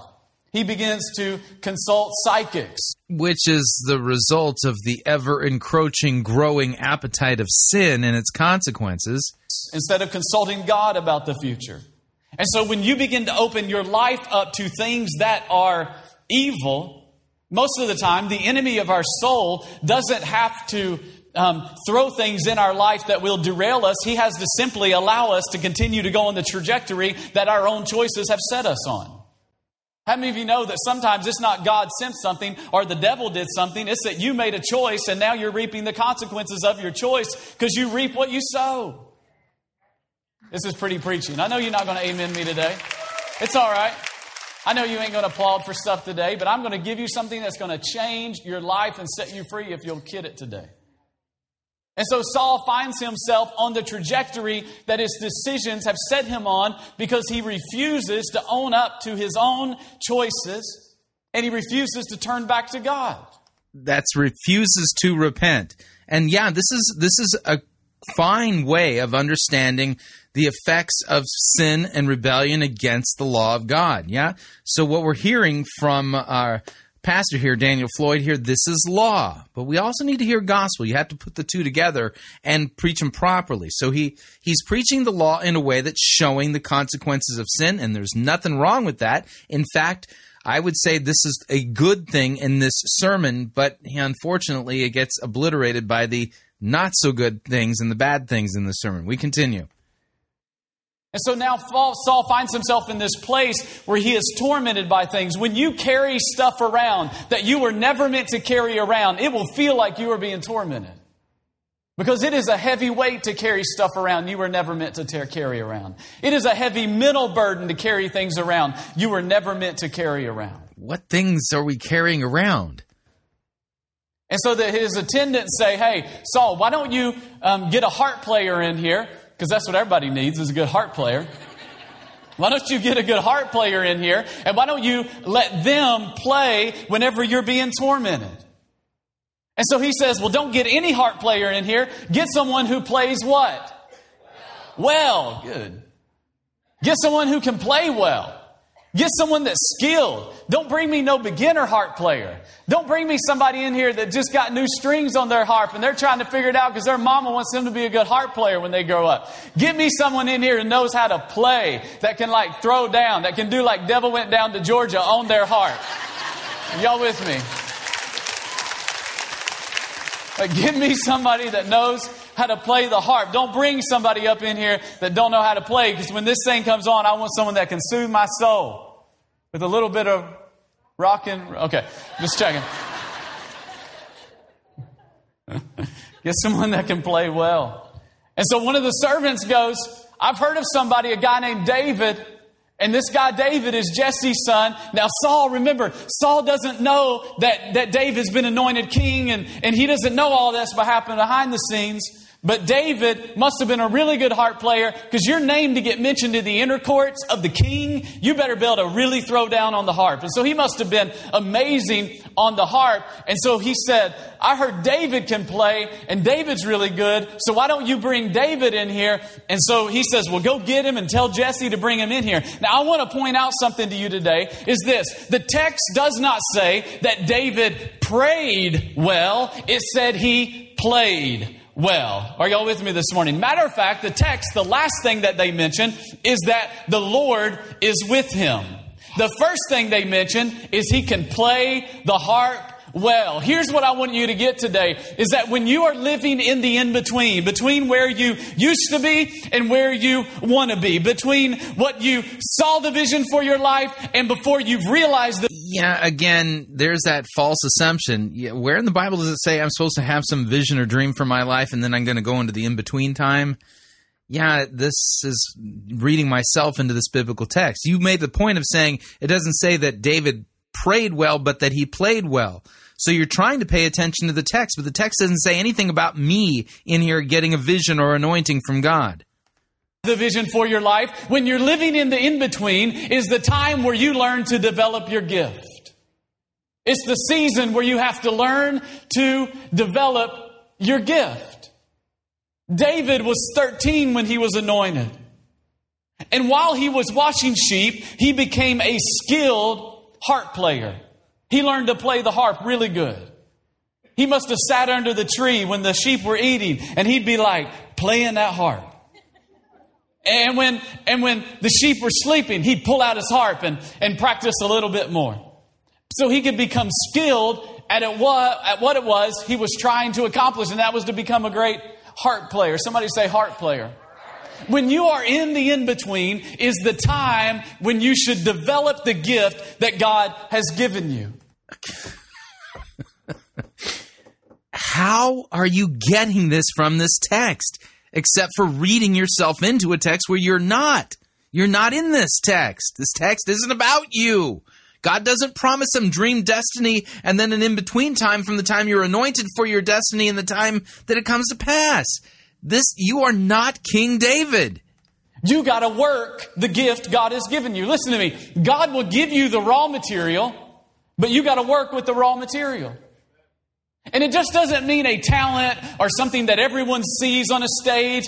I'm not talking about, I hope you understand and can cross over and apply this into your situation. Your gift may be encouragement, and your gift may be music, and your gift may be something else. We all have different gifts that God has given us the raw material for. I don't know what yours is, but I do know that when you're in the in-between is the time where you develop the gift, because they didn't need someone that was just learning to play the harp. They needed someone that could play the harp well, someone that was skilled at playing the harp. And when you're in the in-between is the time where you develop the gift God has given you.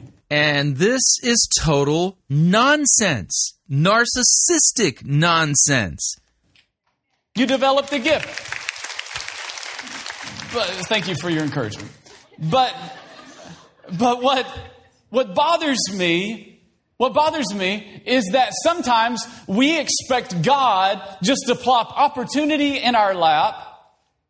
We expect God to take us out of obscurity into notoriety in some form or fashion because we prayed a lot. Don't get me wrong. I'm about to mess with some of y'all. If you're really religious, you're going to get messed with today. I'm sorry. I'm not saying that you shouldn't pray. You should. The Bible says that we should pray always. All right? Are y'all with me? This should be the state of our heart, is communication with God. But it didn't say he prayed well. It said he played well. And so some of you think, well, I should be able to get the opportunity and move from obscurity to notoriety because I pray a lot or I read my Bible. Notice the assumption. I should get the privilege of moving from obscurity to notoriety because... That's the assumption. So he's saying, oh no, it's not because you pray well. You got to do something right so that you can go from obscurity to notoriety. Where in the Bible does it say that we're all going to go from obscurity to notoriety? Where is that promise for all Christians? It doesn't exist. Bible a lot, and you should do that. But David didn't go from notoriety or obscurity to notoriety because of his spiritual disciplines. He moved there because of his skill, because he played well. Are y'all with me this morning? The worst thing, I hate it. Oh, this drives me crazy. I could preach all day long on this one little point right here. Is when people of faith somehow think that their faith is an excuse to not be excellent in their craft. Are you with me? No, I don't know anybody who thinks that way. One thing that drives me crazy and almost wants me to say, don't name the name of Christ, is when people on the job, I'm about to get into your business a little bit, is that okay? When people on the job know that you're a follower of Christ and know that you produce the least out of everybody on the job. If you're a follower of Jesus, the Bible says whatever you do, do it as unto the Lord. Whenever you work, work as unto the Lord. That means that what you produce on the job should be better than what anybody else has produced on the job, because you ain't doing it for the boss, you're doing it for the boss. Yeah, and there's a passage that talks about doing our work as unto the Lord. That's the passage you would go to for this doctrine. Passage you're preaching from kind of supports the idea, but again, the presupposition that somehow we're all supposed to go from obscurity to notoriety, yeah, that ain't in the Bible, though. But some of us, we allow faith to be our excuse for laziness. I'm preaching now. We allow faith to be our excuse for laziness. Well, I got a good heart. I'm glad you got a good heart. Go get to work. Yeah, actually, you should challenge the presupposition. No, you don't have a good heart. Jesus says out of the heart comes all kind of sin and stuff like that. You know what I'm saying? Challenge that statement. Are y'all with me? Some reason we think our good heart is an excuse for not using the raw talent that God's given us and developing it to the greatest level we possibly can. I'm not saying be like that person or do like that person. I'm saying take the raw talent God's given you, the gift God's placed on the inside of you, and develop that gift for the glory of God to the greatest level you can develop that gift so God can work in and through you for His glory and for the good of everybody else around you.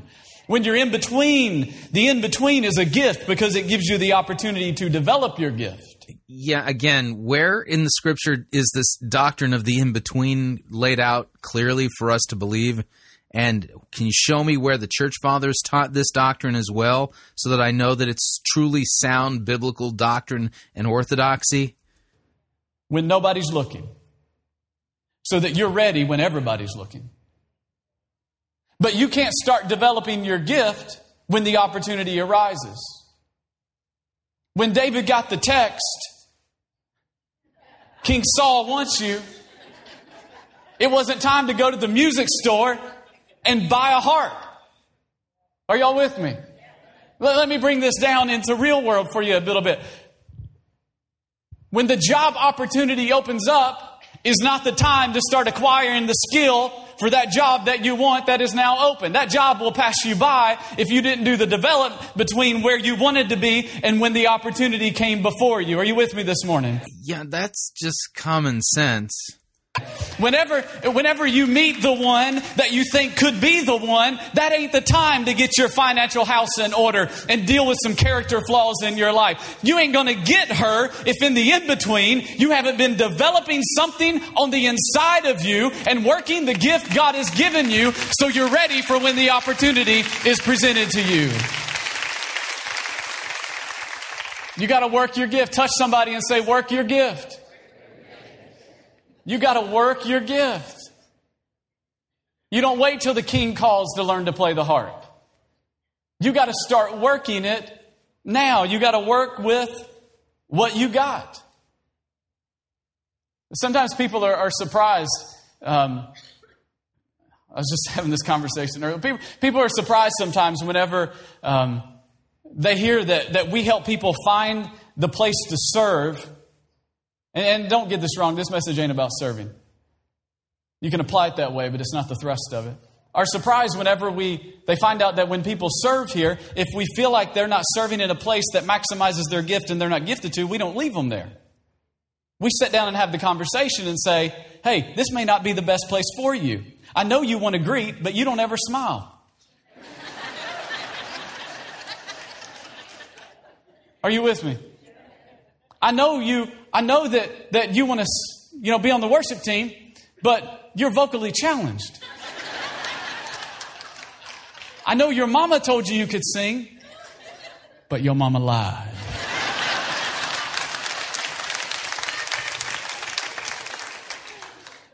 Are you with me today? But here's what happens in a lot of, I'm just going to lay it out today. Is that all right? Here's what happens in most churches. Well, they got a good heart.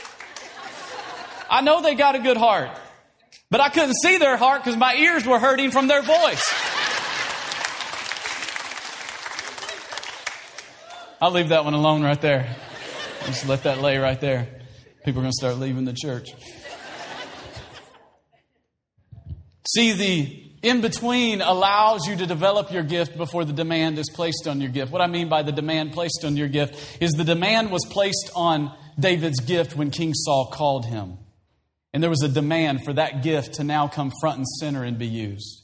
And there'll come a day in your life when there is a demand placed on your gift, whatever it is. I don't know when it is. I don't know how it'll come, but there will come a day when the demand is placed on your gift to come front and center.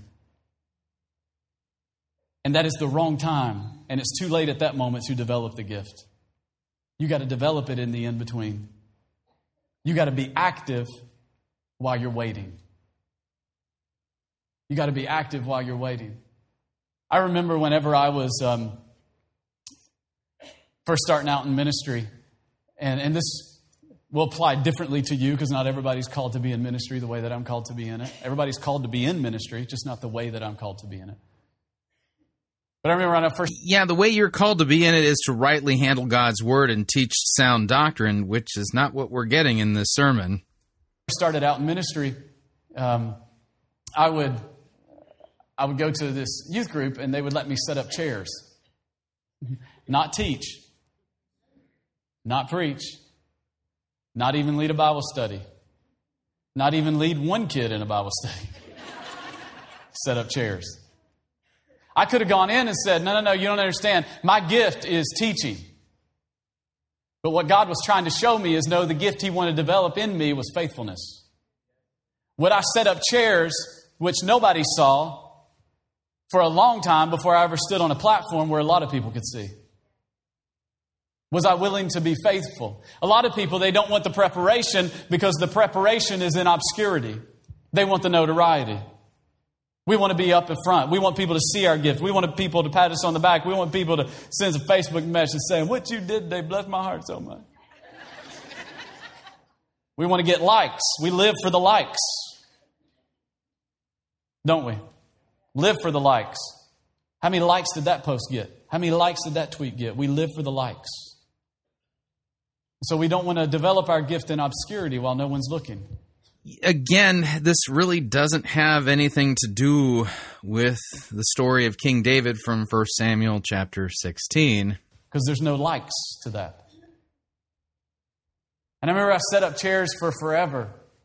And then finally I moved up to getting to lead a Bible study with a few kids. If I remember right, it was middle school boys.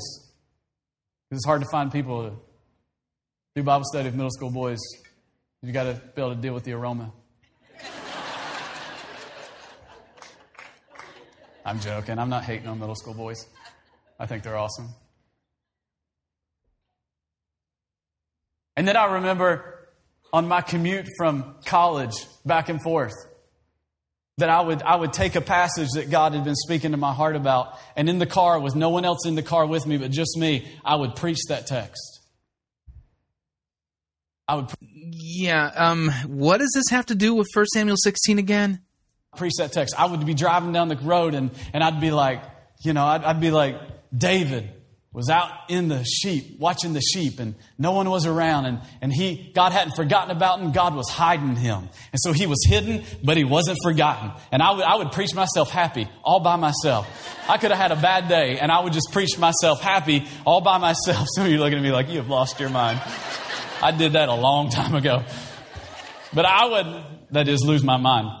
It was gone. I would preach myself, and I would preach in that car when no one was around, because you know what the deal is that I could preach and make a whole lot of mistakes in my little Honda CRX when no one was around, and it was so full that all I could do was barely reach the gear stick because I hadn't done laundry all semester because I was going to see my mom, and my mom would do all my laundry for me and be happy to do my laundry for me. And I'd be driving down the road preaching myself silly, and I would preach just like I preach now. I didn't start this yesterday. Are y'all following me? I started this like 20 years ago when no one was in the car and no one was looking and no one was coming. Yeah, you're just like King David, and you want everyone else to be just like King David too. But the way we should be like David is have the same faith that David had. Yeah, the one who trusted in his Savior for the forgiveness of his sins, even the sin of adultery and murder. Yeah.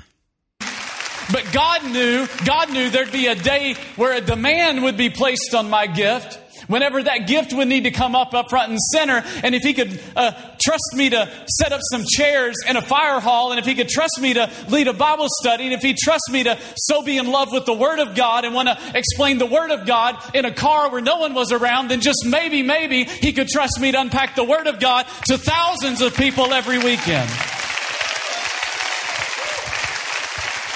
But if in the in-between from where I was to what I saw, because I saw all you before you ever came. I saw this room and all these campuses before. I saw myself standing preaching to thousands of people. Who's he preaching about now? Himself. Yeah, that's who he's preaching about. When it was just me in my CRX driving down the road between here. Are y'all with me this morning? Trying to shift gears because there wasn't. I saw all this. So, what do you have to do with this text? This text isn't about you. But if in the in-between I hadn't developed the gift, then the opportunity would have come and passed me by because I wouldn't have been ready. So in the in-between, you develop your gift. But here's the deal. Most of us, we don't get to the place of playing the harp before King Saul because we quit. I never started playing the harp. Yeah, no. And, I tried my hand at, guitar, and I never really was that good at it, Because we quit. You can quit things without walking out on them, right? There's two ways to quit. You can quit a marriage by leaving it and signing some papers. But you can also quit a marriage and still live in the same house every single day. Because you've quit. You can quit a job by turning in your 2-week notice, or you can quit a job by showing up every day and not bringing your best to it. Either way, you've quit. And most of us, we never get to the place of developing our gift to the place that God wants to take us, therefore being able to step into the opportunities God wants us to step into because we quit too early. So is that a sin? It might be. I mean, don't you think, though, that if you're going to be berating people for not bringing their A game, for not doing their work as unto the Lord, that you better call them to repent and then tell them about the crucified and risen Savior who bled and died in their place for that sin. Sin, maybe a sin of apathy. Sin. Yeah, you see what I'm talking about here? Because we have a pandemic in this generation, and I'm not talking about a younger generation necessarily. I'm just talking about all of us that don't know how to stick with some things when it gets hard. We don't know how to stick with stuff. We don't know how to stick with stuff whenever it doesn't feel good anymore. And then we start blaming God for our emotional whims. Well, God told me to do this. Then the next week, God told me to do that. And then the next week, stop blaming God for your emotional whims. That's what I would say to every single vision-casting leader in the seeker-driven, purpose-driven movement. Just saying. Somebody told me this one time. A pastor friend said, most people will quit a church, and I think it applies to everything, over the 20%. I said, what do you mean by that? Well, they love 80% of what's going on, but they'll quit over the 20%. Right? I mean, I've had people, believe it or not, I don't know how smart they are, but we've had people leave our church. From what I'm hearing on how this sermon is going and you're mishandling of God's word, probably a wise decision on their part. I think it's a dumb move. Really dumb. But it'll go down like this. Man, I love what God's doing at LifePoint. All the lives that are changed. All the money that's given away to the community. Hundreds of thousands of dollars. I love that we're building orphanages around the world and planting churches around the world. And man, my kids, they just come home and they're pumped because of our Kids Point teams that are amazing people. They just know the Word of God and they're pumped about that. But we're just leaving. I'm like, why? Well, the music's too loud. All right, well, give a more substantive one. Well, we're leaving because of narcissistic eisegesis, otherwise known as Narcigetes. You don't rightly handle God's word and you read yourself into a biblical text, and you're teaching this idea that God has some kind of dream destiny purpose for us. That's not what God's word says, therefore we're leaving because of false doctrine and Bible twisting. I think that would be a good reason. I'm like, really? Really? Are you kidding me? I know I'm preaching to the choir because y'all are here. But I'm like, really? If you find anything in life that's 100%, then leave it because you'll mess it up.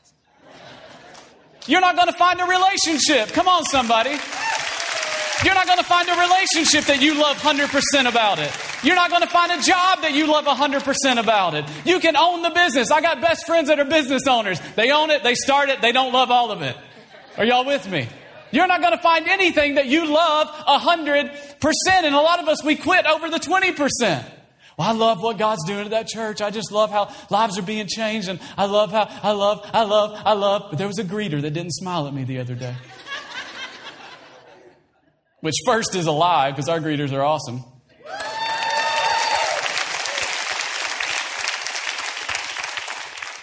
The usher told me I needed to watch the sermon in the lobby after the messages started. We're not coming back.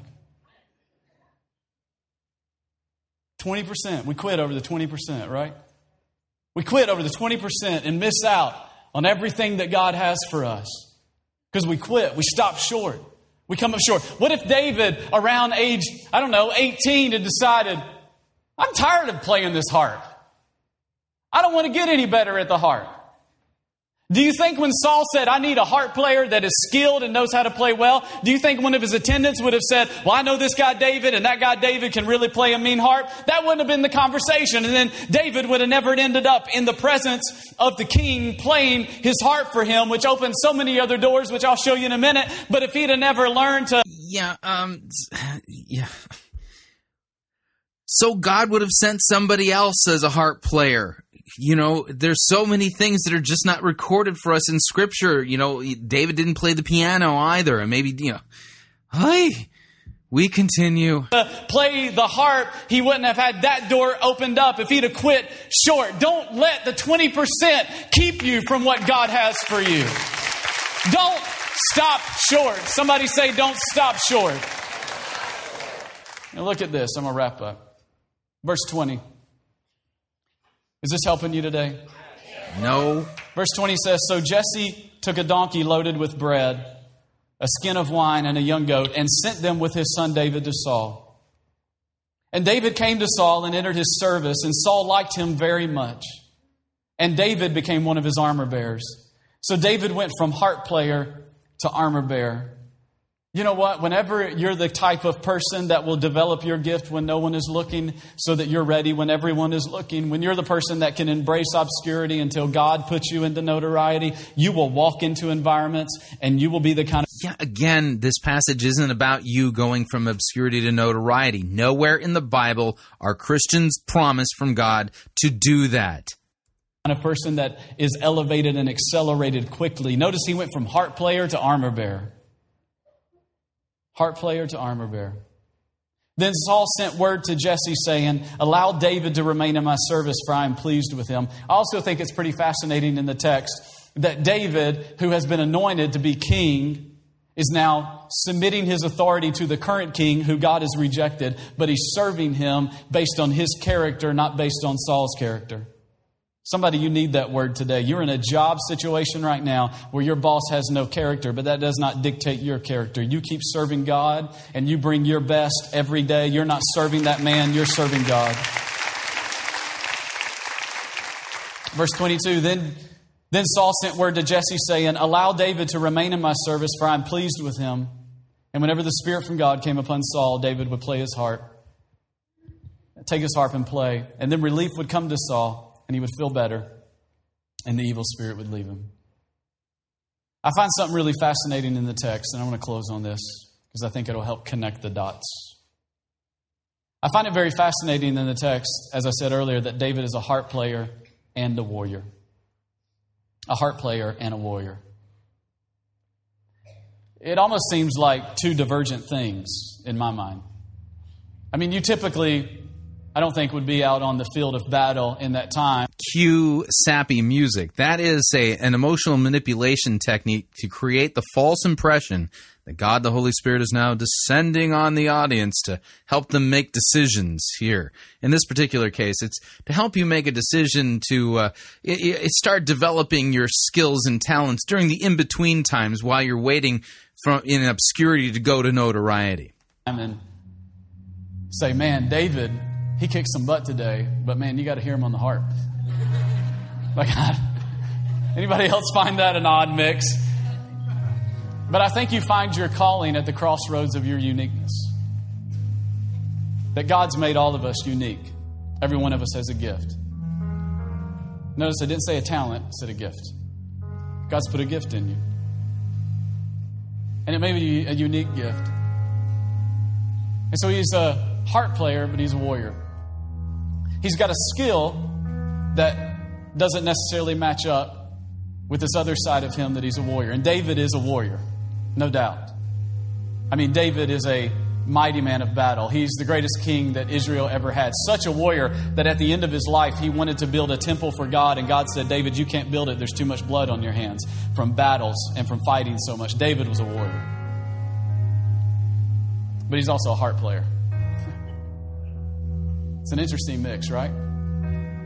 I wonder if David ever thought this. God. Here we go again. I wonder if.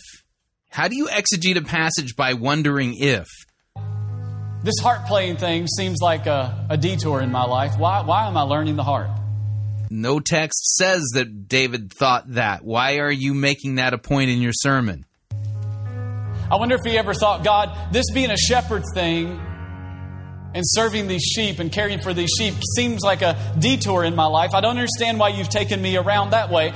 Yeah, no text actually says that about David either. Why are you putting these words in his mouth? I've been anointed to be king.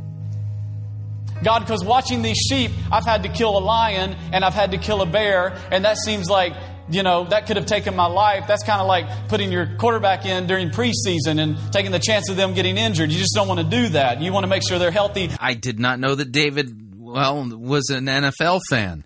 For the game, it seems like a bear and a lion having to deal with that because I'm watching sheep waiting for you to appoint me for what you've anointed me to do. It just seems like, a waste of time. Like, why am I here? Why are these detours? Why are these, seems like, places that I'm going off the road and not going towards the... Yeah, notice this dialogue. It assumes that David understood that he's a purpose-driven guy and he's going from obscurity to notoriety, which is clearly always the path of Christians, Destination that you have. Couldn't we just make a beeline towards being king? Why do we have to go through all these detours? And I started thinking about this, and I wondered if anyone ever felt that way in your life. Like there's been some things in your life that seem like detours. God, I don't understand why you took me into this job and I acquired these skills because it doesn't really seem like it's going to get me to where you want to take me one day. God, I don't understand why I had to work for this person and learn to deal with that personality and learn how to thrive under that type of leadership because it just seems like a detour in my life. God, I don't understand why I went through that season with no job, and I don't get why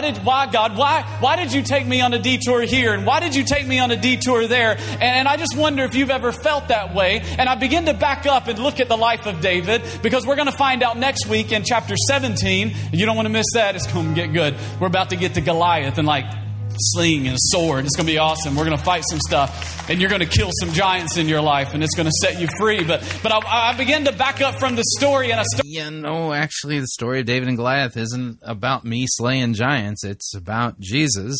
Started to connect the dots and see that God was stacking every experience David had to make him successful for what he had called him to. Because I started thinking about this. If he'd have never learned to play the harp, then he never would have been called on to play before King Saul. And if he'd have never played before King Saul, then in chapter 17, when he brings some food out to his brothers at the directive of his father, he wouldn't have had the boldness and the courage to go to King Saul and say, Saul, I'm going to go fight Goliath because I'm tired of him making fun of the armies of Israel. And if he'd have never went down and fought Goliath, then he never would have killed Goliath and cut off his head. If he'd have never killed Goliath, then he wouldn't have rose to national prominence and gained respect of all the people of Israel. If he'd have never rose to national prominence and gained respect of all the people of Israel, then he never would have had the respect to lead Israel the moment he stepped into office. And if he'd have never stepped into office, then he never would have become the greatest king that Israel ever knew, all because he learned to play his harp. It's just ridiculous. Narcissistic eisegesis. Hi. Somebody in here today, God has given you a harp, and you need to... Yeah, it wasn't me. I don't play no harp. ...to learn to play that. That detour wasn't a detour. It was God stacking you for success. That thing that seemed... Yeah, it's all about you, man. ...like a rabbit trail wasn't a rabbit trail. It was God stacking you for success. He wants you to learn to play your harp over here so you can play it before the king over there. Because he's going to take you from playing a harp to killing a giant to being the king of all of Israel. Somebody in the house. He's going to take me to be the king of all of Israel. Really? I thought that was Jesus. Wow. What a mess. House needs to not quit. Don't let the 20% stop you from everything God has for you. Don't allow the 20% to keep you short of the destiny that God has for your life. Do not quit. Somebody shout, do not quit. Yeah, there you go. The next king of Israel is there at LifePoint Church in Fredericksburg, Virginia. In the in-between time right now. Clearly, they're still in obscurity. Just a matter of time, though, for them to become the next king of Israel. Wow. Like I said, as long as you assume that the Bible's about you, the Bible's a locked book, you have no clue what it's about. This is just an example, another example of the epidemic of narcissism running through the church today. It's not about you. It's about Jesus and what he's done for you. And if you don't understand that, you do not understand the Scripture. All right, we're at the end of another edition of Fighting for the Faith. If you'd like to email me regarding anything you've heard on this edition or any previous editions of Fighting for the Faith, you can do so. My email address is talkback@fightingforthefaith.com. Or you can subscribe on Facebook, facebook.com/Pirate Christian. Follow me on Twitter. My name there @Pirate Christian. Till tomorrow, may God richly bless you in the grace and mercy won by Jesus Christ and his vicarious death on the cross for all of your sins. Amen.